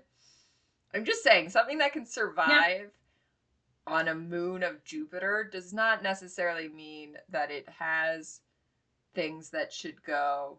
Like the plants in North America, we know we eat them. Here we are, but they should not go to Australia because shit happens. They will mutate and try and kill people. Yeah, you're not allowed to do that. Actually, crossing Canada to the United States, you're technically not allowed to do that, even though I'm going to say that the plants do it themselves, but they ask you at the border to not do that. So, well, same with milk, so... Yeah. And meat, and Unless it's beef jerky. Correct. I was taking a lot of pepperettes over the border, not going to lie. But yeah, like... Let's think on this. I don't think Pierce thought that much through. I think Pierce just went, he's trying to... I'm just the seasoned travel over here going, that's a terrible idea. Well, you should not do that. I was going to say, but at what point is it... Because those plants had to get out there because they probably terraformed the moons. So, but how many years has it been? Hundreds of years. So they've definitely mutated. Man. What weird bugs are living on, weird bugs for sure. Really, Red God is going to be a bug. It's going to wipe everything out. It's a ladybug. Lysander doesn't get the chance to use what I want to call edamame. Edme. God, that too! Every time I want to call it edamame. Because a bug takes out the core golds instead. He brings it onto Atlantea's ship as a peace offering, and it accidentally kills everyone. Red God sends a pestilence of locusts. Yes! Oh my god. That's what the daughters have been doing this whole time. It was Evie's plot all along. Okay, next episode, should I have a background that is the whiteboard? I once again point to the fact that with an Eevee on it. Where's your red string, Skipper? No, we've been through this. I don't have red string. I only have... Because I have my sewing I'll send you some. With several pounds of glitter. Oh, hold on. No, I got... Yeah. That's not thick enough, though. I know, that's the problem. Oh, shit. I'm not gonna dig it. I got blue. That's There you go. got That's blue. what I have, is that stuff. Yeah. I got white. There's no red in here. Anyway, yeah. Conspiracy theory. It goes all the way to the top. It's Greendale. Yeah. Seriously, it goes Is this slightly above why- the middle. Is this why Quick and Mateo fled? Oh yeah, Because Probably. they knew said it was Eevee in. coming. They sent He said- Eevee in. Yeah. Oh my god. It's all coming together. It's all coming together. Crescent's so done with our shit. Alright. Moving on to the saddest chapter in all of literature. Whew. I cried today. Am I I gonna do it shot- I again? didn't Really cry did. today, but I only didn't. because And I I was listened to actively doing demolition. I was sitting in horrific traffic, so I listened to it twice and debated a third time. And Hey. instead, I'll tell you what at the very end, I'll tell you what song I put on right after because it was like the weird vibes. We'll go there after. I listened to this chapter twice because it's 30 minutes long and I had an hour and a half of traffic to sit into, which should have taken me 45 minutes. But yeah, I did not cry today, shockingly. But That is definitely shocking. cried definitely cried the first 2 times through. Yep. Yeah. Speaking of fucking bawling, listening to these chapters. The last time I listened to these chapters was leaving HowlerCon. Oh god. Yeah, I know. You wanted me to listen to it in the car with you when you dropped me off at the airport. No. This is oh my god. Misery loves company. No, That's why So I you made me didn't- listen to them alone, I Salem, did. I am while not driving down the upset about that. interstate. You did I make me refused monster. to listen to this on the way home from HowlerCon. I was supposed to. I was at that point of the book, and I was like, "No, we can put this off for a month." I'm not listeling to it. I was too much in my feelings, I think especially it was longer because than that even. It was almost 2 I months. think it was like 2 months. Well, there's obviously cat hair in my mouth because my microphone is covered in cat hair. Yeah, I think especially these chapters, not just Cassius, but it's all the friends. And not friends Mhm. we learn as we go through them. They don't actually all trust each other, and that's why the And I mean, pact they works. shouldn't. Yeah, but I really like that of like nobody's happy with this like agreement, and therefore it's the only thing they'll all sign. Yep. But you get everybody going through, and especially after HowlerCon, I was like, I can't listen to Yep. like we haven't gotten this since I would say like okay, let's go through the endings of the books.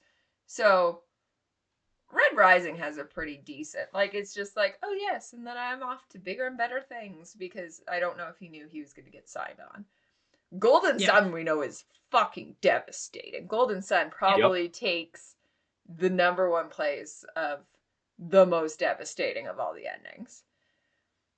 Yeah. Morningstar gets a nice, pretty packaged bow.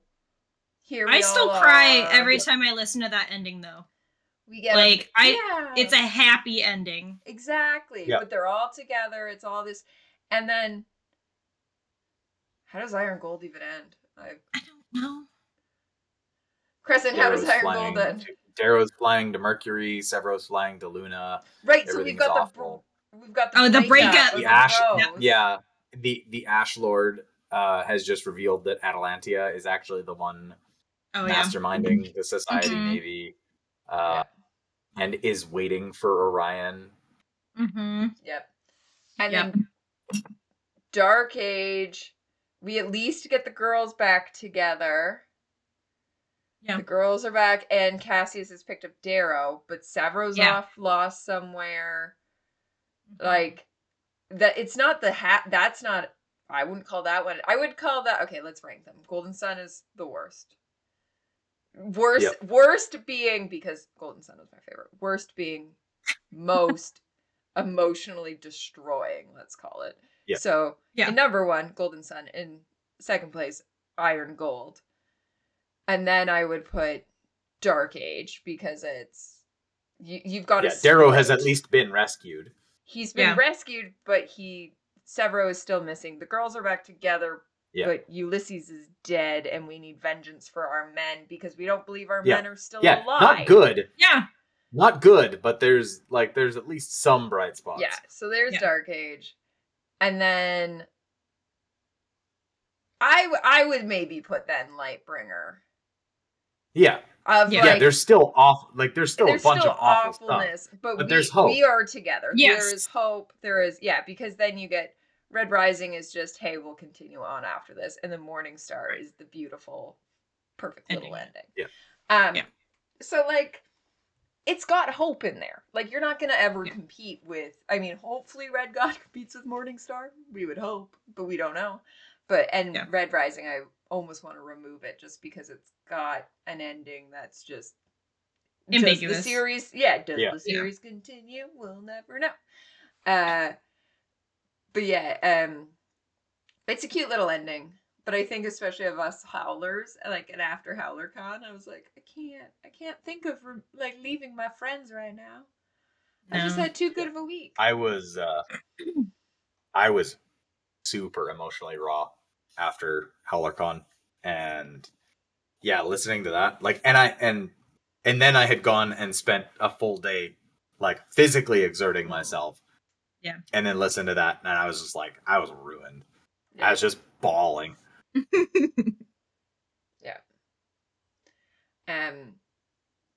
So anyway, let's get into it.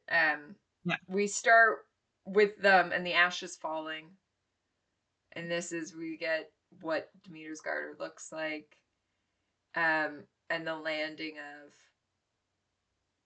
everyone kind of shows up, but I would call out number 1. Oh my god, can we just Gaia being again her badass self, sassy self, and was like, I didn't think Lysander uses nuclear weapons. He didn't. Then what's that mutant? It's fucking Severo. Yep. And Gaia's just here for the for shits and giggles at this point. Yeah, the comic relief before we get our 2 boys just bawling. Sobbing into each other's arms, and Severo is doing it like that prick, in a true Severo manner. You get the 2 boys just being being back their teenage selves, being best friends and emotional. But they've lost their third. They have lost their third friend. And just so sad, but then having to almost immediately move on so that we can get the pact, the compact, if you will, the treaty between the 3. But Volga, the covenant is what they call it. But Volga, when she shows up, is all just immediate words of compassion about Cassius and talking. Oh my god! Also, I love Volga. Thinking that he's handsome. That's such a thing. And Lyria and Severos being like, God, fucking hell. They're in the background snorting about being like, Mah. I love how Volga also is just he was the most gorgeous man I have ever seen in my life. The most handsome man. And she's like, what? It's important for a warrior to tell the truth. Not that truth, Volga. Oh, Volga, my sweet summer child. I also love how she declares that she will essentially go to war for Lyria because Lysander in turn broke Lyria's heart by killing Cassius. Yes. Yep. Yeah, Lyria is heartbroken. And we know that Lyria is kind of a bit of a mastermind here of why Volga is wearing the ashes and, shaved her head. Shaved her head, is remorseful, and Darrow says as much as it would be great if Volga did that, it being Lyria means even more to him. Yeah. And she's just standing there with her hands covered in soot. We did know before this that Volga was bald. Yeah. Or at least had shorn her valor tail. Yeah. Because that was in Severo's manic drunk girl voice message. How was it? It was fine. Yeah, it was fine. It was fine. Manic drunk message. Yep. That episode comes out tomorrow for anybody who hasn't seen it yet, Salem. I'm here! Of course I haven't seen it! It's Tuesday! Who are you talking to with that disclaimer? Because anyone watching this, it would have come out 2 weeks ago. Yeah, I know. Okay. Thanks. Sure. Just fucking around. It's fine. Love you.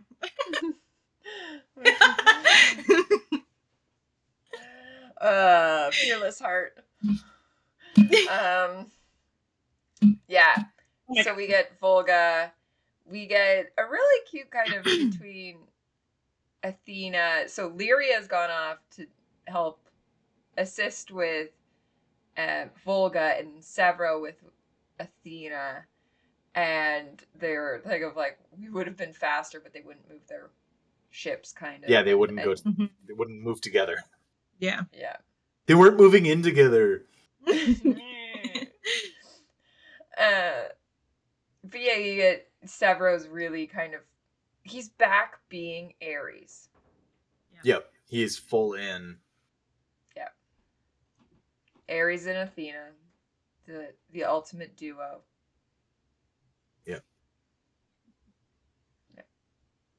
But yeah, in the pact of, I'm not going to list what all the different things are, but I really like that it says Athena basically doesn't have the there's deed concessions yet. Yeah. Right? Like Athena wants the deed. Yeah, there's concessions for both sides. Like, and it's not a final.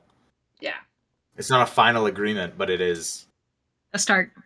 It is a start, and it is permanent. Yeah. And I like Darrow calls it out of this might not mean a lot to us, but it means people if we hold it up. Like other people it will mean a lot to. Yeah. So we get that, which is great. Yeah.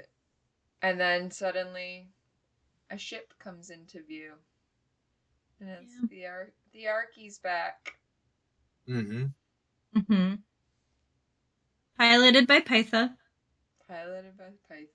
Who is immediately on the Pandora and the brig. Yeah. Like, I like that. Yeah. He's like, I'm done. Just, I'm given. It's fine. They do. I like that the idea they do like a whole sweep before, which makes sense before Darrow goes in. But the very emotional Darrow's walk up, and each step is a friend he's lost. I think he names Io, Ragnar, Dancer, and Orion are the 4 who get named, and then he says there's more friends than steps up the ramp. Yeah.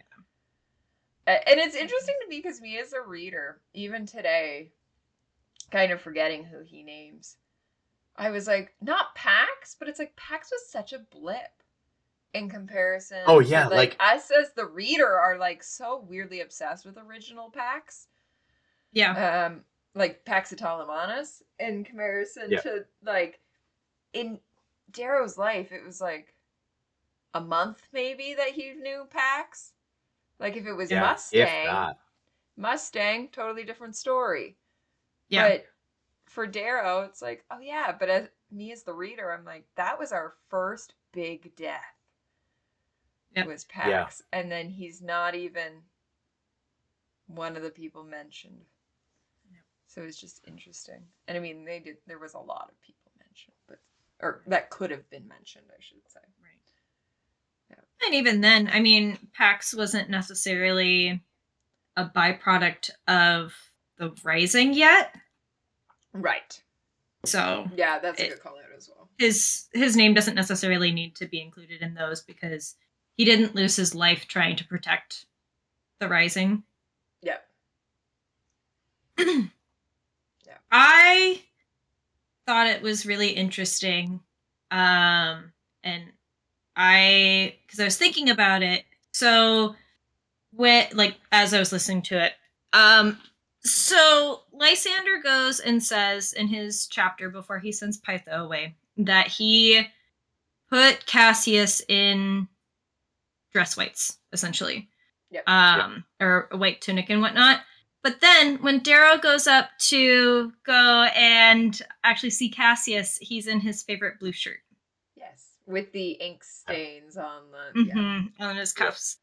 So that really got me thinking of how Lysander didn't really and it almost was a slap in the face when I read it, like Lysander's portion, because he dressed him as a Bologna and as the Morning Knight. But he had disconnected himself from that title for so long that it was almost like Lysander doesn't even know who he is. Yeah. And then you get this presentation that probably Pytha was the one that put him into that shirt. Yeah. And then that was what was presented. What I will say is Cassius does call himself Morning Knight of the Solar Republic. Yeah. And his honor remains. Yeah. Yeah. So he is definitely he's definitely considered himself the Morning Knight. Yes. I guess maybe no, but it Mustang reinstates him? It's Mustang reinstates him as the Morning Knight. As the Morning Knight, yeah. Yes. That's what I was gonna say. So but he has he's always had that honor code. Yeah. I don't think he ever stopped being the Morning Knight. But I guess maybe in title, but I don't know if it's I would say it's more knowing him of what he would want to be remembered for. Yeah. And I think that was more his honor is his whole thing. But at the end it was who he was as a person, and Pytha dresses him for who Cassius is. I 100% agree with that. Yeah, not to say you're wrong about any of that. Just that one thing. Yeah. I guess maybe it was more of like how he wants to be. Maybe that's not like the Morning Knight isn't his entire personality. Yes, 100%. Yeah, because that's the last thing he says. Yes. So more of a title than we never even touched on it in the last episode. Of he has now added brother of Darrow.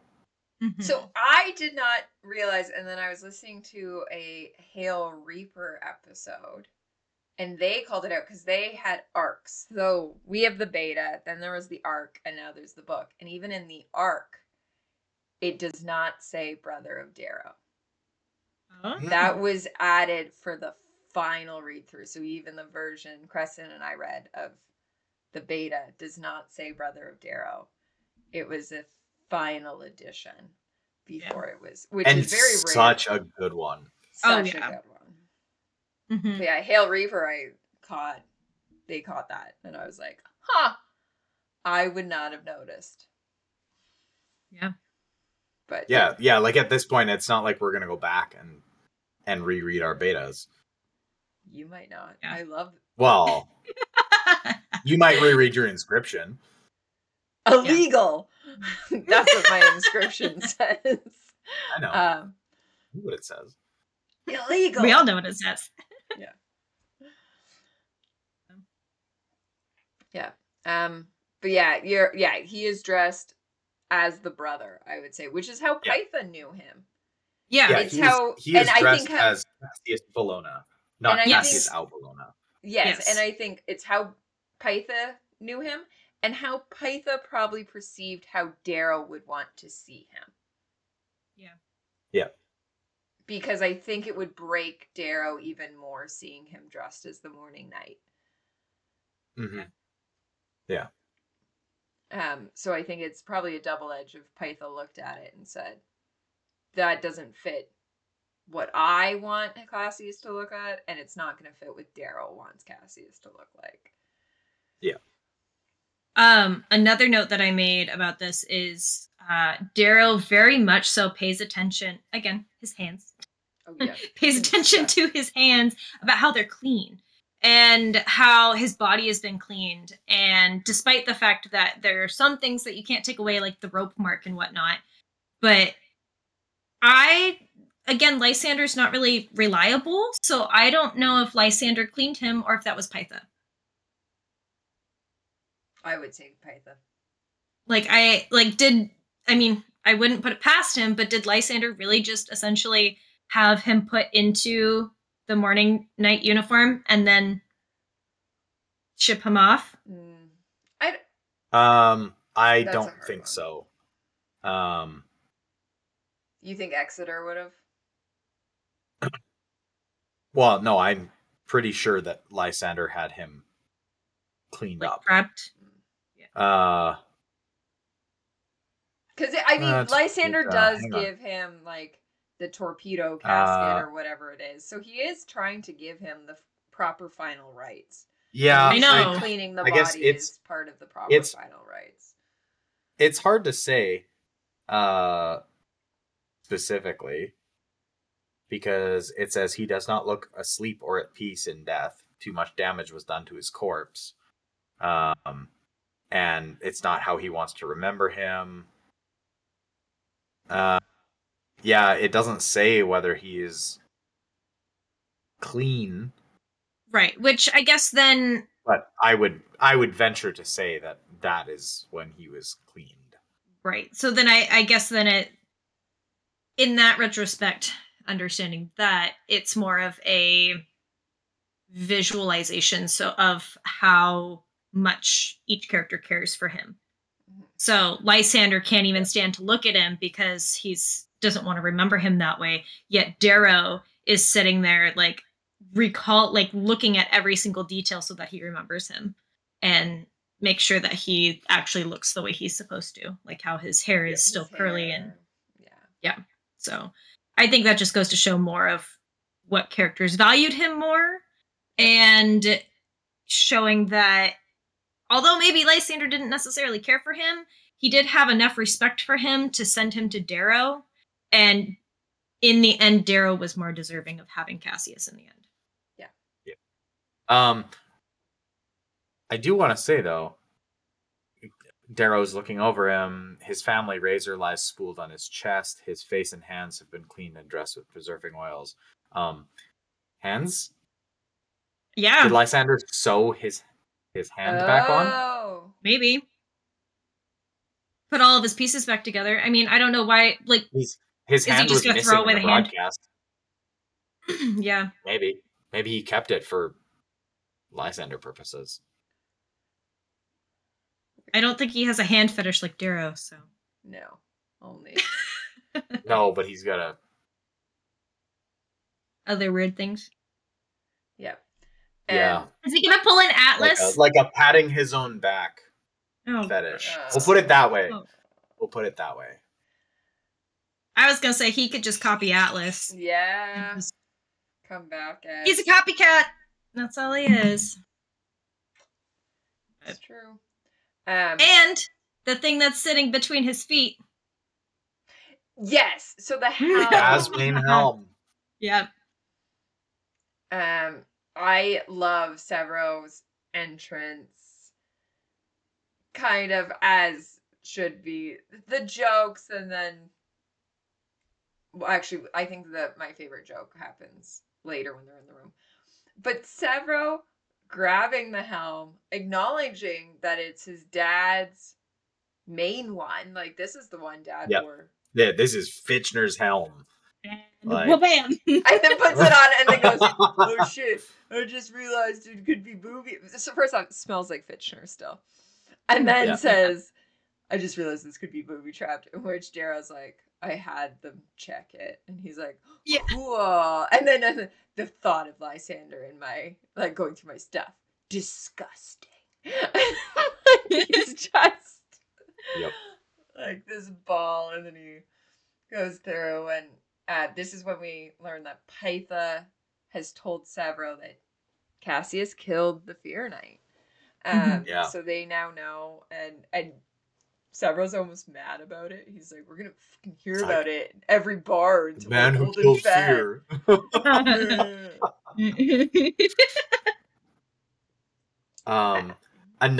Another Cassius joke that I would like to touch on is running out of the meeting with the Moon Lords. Darrow thinks maybe you should rethink the slipper policy. Like, is what Cassius would say right now. God damn. Aww. Well, because then we go into his room, and Darrow's kind of upset at first if you've infiltrated his personal space. Walks in and starts touching stuff. Yeah, we learned it's the only room on the Archimedes that Darrow has not been in. And we get kind of all these cute little personal things, which are adorable, but just the one joke, and then we'll go back to this, is when they see the hollows, and some people peek too soon, and then like Severo immediately was like, I wanted to see what he wanked it he to. would have got he would have got it. Yeah. But yeah, the adorable, so it kind of goes through like, oh yeah, here's all the random collection of things that we all have that like means nothing to nobody else. But then you get the Archimedes family. You get pictures of them all. You just together. get pictures. And then news clippings of the you pack. get the news clippings. That is the, like, including and Clown, not just like Clown and Pebble and Screwface and all the OGs. Yeah. Except for Thistle, she's not doing much. Fuck you, Thistle. Who's Thistle? We don't talk about Thistle. Can't she not breathe out of her nose at the end there? Probably can't breathe out of anywhere. Anything. No, but isn't Antonia's bashes her? No, it's Antonia that can't. Victor bashes her in so much. Yep. Never mind. That's what I was thinking of. Yeah. Thistle's head just looks like this. Describe that to the listeners, please. It's been caved in around a metal bar. Taking heart shape to a whole new level. Yeah, the golden arches. But yeah, he gets all the clippings, and then we know that they've been watching, and just the cutest where I love Severo takes the chair and then like shows Darrow the ground, and Darrow just sits down on the ground, and Severo like pats him on the shoulder and is like, let's see. They're finally the same height. Yeah. And it's them in the lock, and it just happens to be the three of them on their horses, and then that last little bit of it'll be a long it's a long journey home, and like we know it's like hundreds of or thousands of hours of footage probably, but yeah, it's a long journey home as they're just sitting there. Yeah, where should we start? Wherever he left off. And it's the lock. And then we get the message home. Yeah. Before the message home, we get the it's kind of an epigram.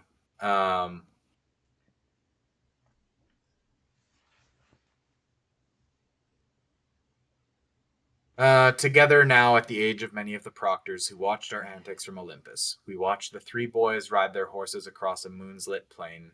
The boys were us once. Drunk on victory, they carried an owl standard and howled like idiots at the moons. We were idiots, trapped in a world of lies. Maybe the howls were the truest things that came out of our mouths. We were all just lonely in search of a pack.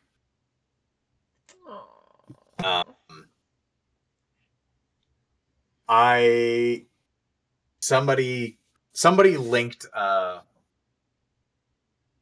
reel of that in, I think it was in the I Have Finished Lightbringer chat a couple weeks ago, and I hadn't listened to those since HowlerCon, and I wept.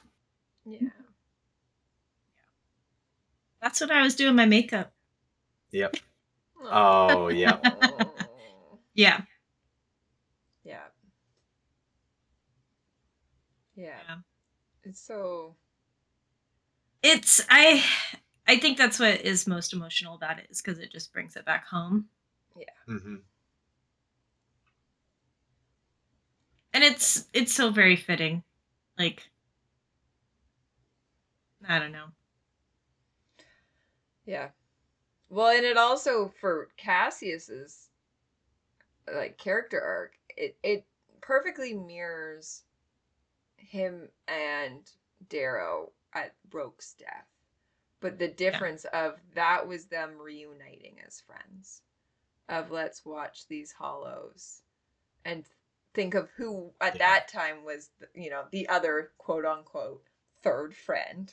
If we take Severo out of the mix, the third friend would have been Roke, and that downfall. But how different it is of that downfall was Roke was on the other side, and Cassius during that was still on the other side. We didn't know where Cassius was falling, where he was aligning himself.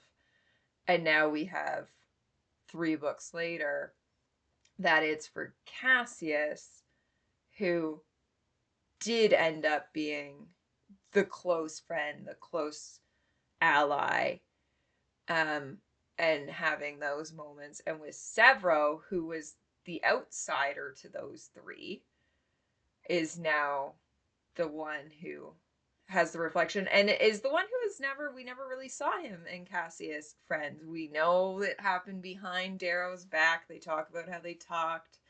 Clearly, Severo is upset by these things, and he is the one who instigates it all. Of look what I found. Let's go through. It's not Darrow bringing Severo into it. It's Severo bringing Darrow into it, and this. Watching those hollows after a friend's death for 2 very different reasons, even though they're the same hollows. It hits totally different on, I would say, but on Cassius and Darrow's friendship path and their character arcs of how far they've come since those boys in the lock, since those boys sitting together. I mean, dueling at the gallery, we could go through the whole thing, but sitting together after Roke's death, and now why. Roke killed himself because he thought he knew better and could not. And in comparison to Cassius, basically killed himself, forced the Lysander to kill him for what was actually the better path. He wanted to stop that genocide, not just not for what he believed was right, but what he knew was right. Yeah. And to kind of piggyback off of that, especially with you making the point that Severo was the one that initiated this event of them watching the holos, I think a lot of that gesture was he cares so much for Darrow, and so he wants to give Darrow that solace. But again, like you're saying, they had this relationship when they were on the Archimedes. And so I think he's masking it as, let me help you, Darrow. And of course, Darrow's probably going to see it that way. But then Severo secretly on the inside is like, I need this for myself too. Yeah. Yeah. Yeah. Well, and we know Severo's been going through how much grief on this whole book, especially the loss of his son, that he does not get to properly mourn in any capacity. And so he is probably doing double duty right now of this is a moment where I can mourn both Cassius and my son. Yeah, for sure. But yeah, and then we get the message sent to home of basically on the back of a tight beam and a prayer. Yeah. and then at the end of that, so I listened to it twice today, and I was still in traffic. And so, the song that came to mind is, I forget who the female singer of it is, but it's a P. Diddy song of coming home. That I'm coming home, I'm coming home. Tell the world I'm coming home. Let the rain wash away all the pain of yesterday. Though my kingdom awaits. I forget the rest. Yeah, but that was what I listened to. Yeah, it is actually Skylar Grey. Good work. Look at this go.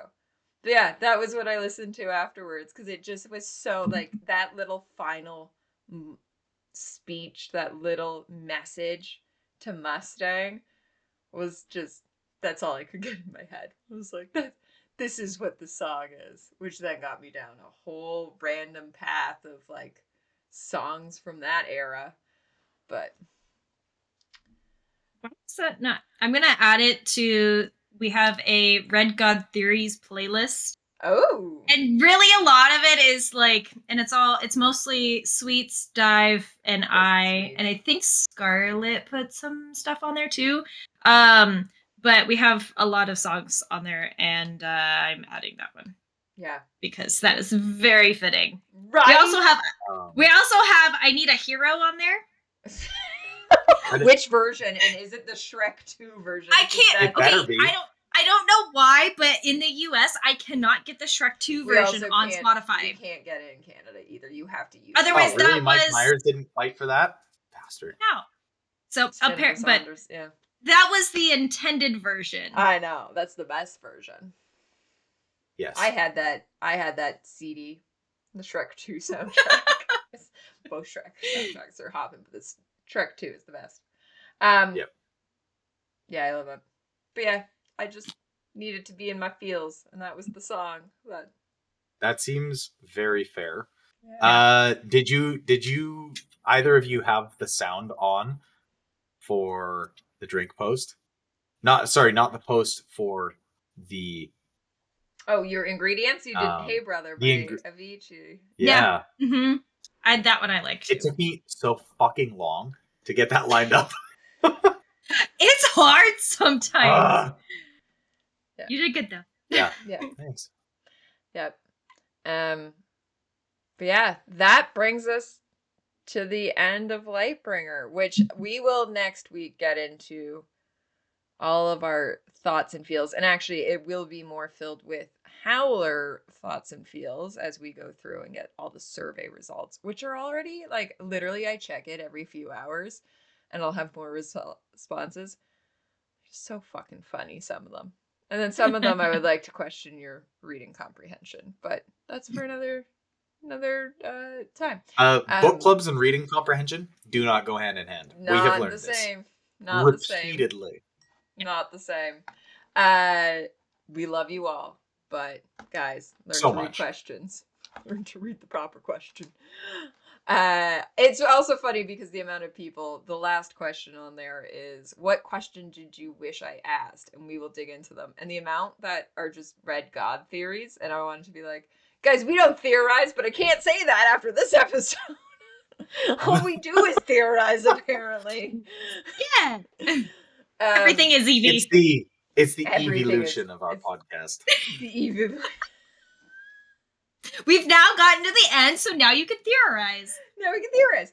Yeah, this is the first time we've ended, and I guess when we ended Dark Age, you didn't know, Salem, what was coming, but me and Crescent did. This is the first time we can actually sit there and have no idea what's coming, so it's very interesting. We started this episode by asking, how are you feeling? I'm feeling hopeful, and I think that ties into me listening to that Coming Home song. And we know Lysander's off to kind of deal somewhat with Atalantia in some capacity, and we don't have to maybe deal with that in the first 3 chapters of Red God. I'm feeling hopeful. How are you guys feeling? Yeah. I'm hopeful that this whole thing with Lysander and Atalantia is going to get solved pretty quickly. And then we're going to move on to the Jackal or the Yeah. Abomination. Where the fuck Yeah. is he been? Yeah. So, and I was also thinking about this Luna. today because I was like, oh, it was, I feel like Lysander is now going to go, I don't think he's going to go to Mars. I think he's going to go to Luna. And then we're going to have the showdown with Abomination.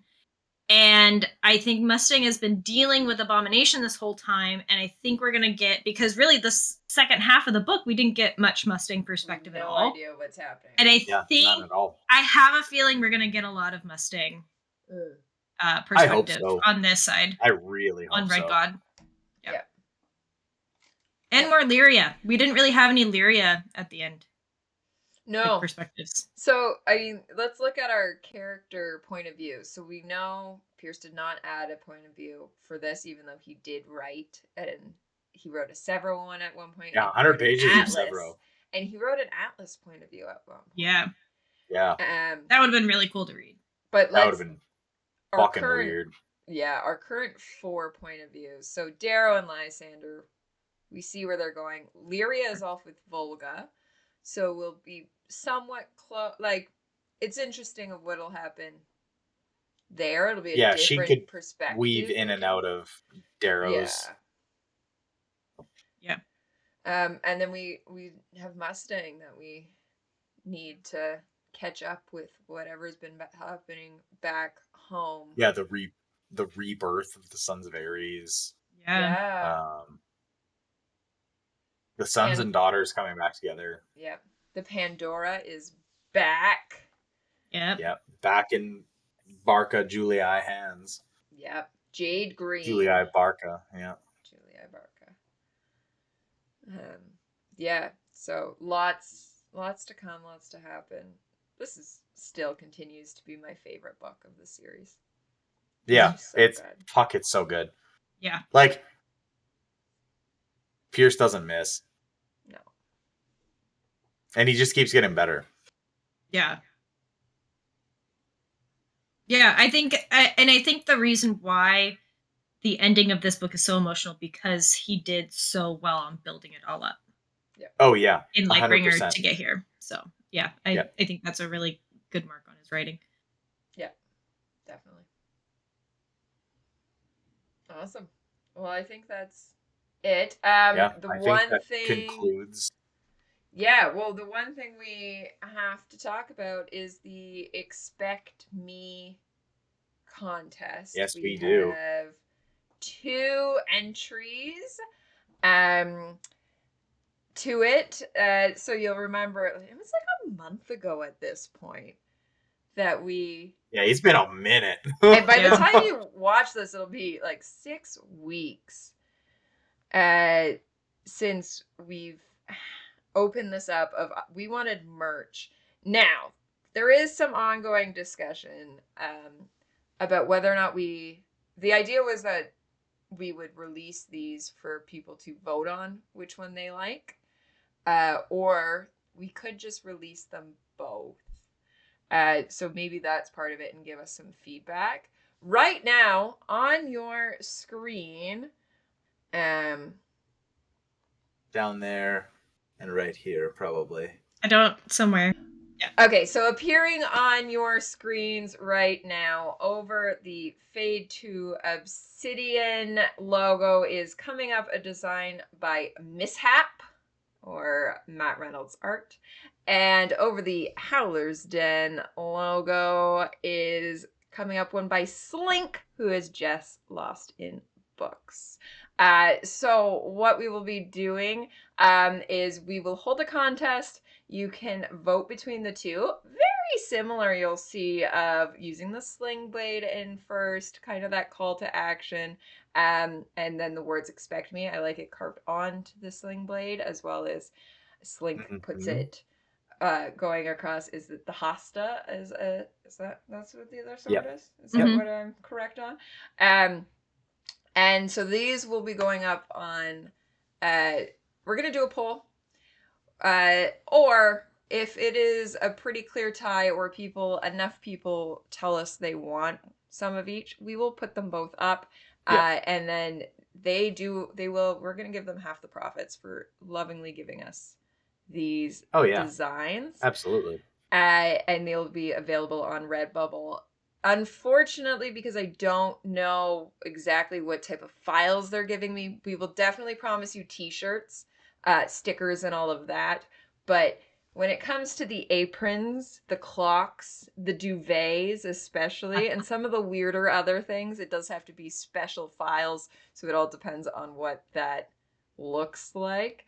But take a look and head into, we're going to host it in the Den, the official poll, but feel free to comment here on YouTube. If you're on Spotify, head over to YouTube or our Instagram and let us know what you guys think of these two brilliant designs. And thank you so much, Miss Hap and Slink, for submitting them. We greatly appreciate it. Yeah, absolutely. First of all, we love having the competition. And second of all, we love that you guys were willing to do that for us.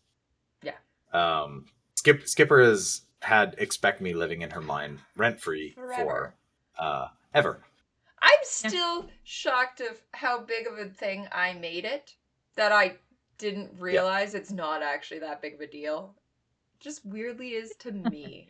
So thank you. It's a big deal. It's just not a big, oft-repeated deal. It's only the 2 times. Yeah. But yeah, thank you both. And everybody go chime in on YouTube, Instagram, or in the Den, and let us know what you guys think of these becoming merch. And then I think that is it. Make sure yeah. Before we totally sign off, we should speak of the only other merch that you can actually get that the rest of us are wearing. I know, right? Or one of us is wearing. Yeah. Over at howlerhollow.net, you can grab the Thunder and Lightning sweaters, shirts, stickers. Sweaters, shirts, stickers, sweatshirts. Pretty much, if you love your boys, Cassius and Darrow, then there are shirts on howlerhollow.net. Perfect. Show us the back, Salem. Oh God, can I get up? Hold up. Salem's too drunk. No, I'm not. You got faded to obsidian. No, I did not. Oh, it's amazing. Can you even see so it? Good. Yeah. I don't know if you can pull your hood up. Okay. No. There we go. There it is. Lovely. I would definitely say for the sweatshirt, size up, because they are a little small. Okay. And this is coming from Salem, so maybe size up twice. Love it. Check us out in the Howlers Den. You can find, if you're on YouTube or Spotify right now, check out our bio or the link tree. You will find the link there. The description everywhere. Otherwise, if you want to type it in, it is discord.gg/thehowlersden. There you go. That works too. Yeah, find us in there. We're always having a good time. Lots of chaos. The best all the time. Yep. Unless we're finishing Lightbringer, then it's really bad time. I don't know. We had more laughs this episode than I think we have in honestly, a while. like in a long time. We were Salem's bringing the vibes in. Yeah. I swear, if you don't name it Eeveelution, it's being named Eeveelution. Yep. How many Pokemon people are going to watch this episode? So confused. What is happening? Let's hit that. Then they'll have to dig further in. Yeah. Yes. Next week, Salem is back with us as we do our true ending wrap up to Lightbringer. Yeah, our full book wrap up. Yeah. In which we're getting everybody's opinion. The week after that, it is the memorial to Cassius, the Cass Bash 3.0 with Dram and Hydra. Bow. Yes. I don't think it's going to be that much of a fight, but we're going to do it. And then I think we're taking a couple weeks off before we do the Count of Monte Cristo. So make sure you are reading I don't even have my copy here anymore. The biggest book You did. ever. Where did it go? It's underneath the desk now. Why? You were worried it was going to snap the desk. I had too many Jesus things on Christ. the desk. Yeah. That is a big fucking book. A thick boy. A thick boy. So, Meringue and Fox will join us for the Count of Monte Cristo. After that, there are no plans. So make sure there is a survey that floats around or message us on what you want to see on Fade to Obsidian. We have some people who want to come on. And if you want to come on and talk about your favorite relationship, obviously Salem is coming back to talk Mustang and Darrow at some point. Yeah. Shocked. It's illegal for her not. Shocking. Other thing that is shocking is that nobody has claimed the Victor Severo relationship. Thought people would be all over that, being like, I want to talk Victor Severo. It's too intimidating. I know. And the amount of times... Yeah, I was going to say, what about that one? But Quick like, Mateo, how... Lyria, Cassius Lyria. Okay, depends on how much you want your episode to be unhinged, but the amount of times people talk about, like, just the relationship of Severo and Victra in chat, like, it could be really good or it could be really unhinged. Yep, we're gonna see. So I wish you all the best of luck. Thank you. We'll take it. You know us, we don't thrive on chaos. No, never. But yeah, send us a message. Okay, thank you everybody for watching. It'll end eventually. Yeah, we're gonna go cry now, okay? Go. It's time for a group cry. We've been holding it back this whole episode. Yeah. This has been Fade to Obsidian. Thank you, everybody. 2.5 hours in. Have a good night. Bye.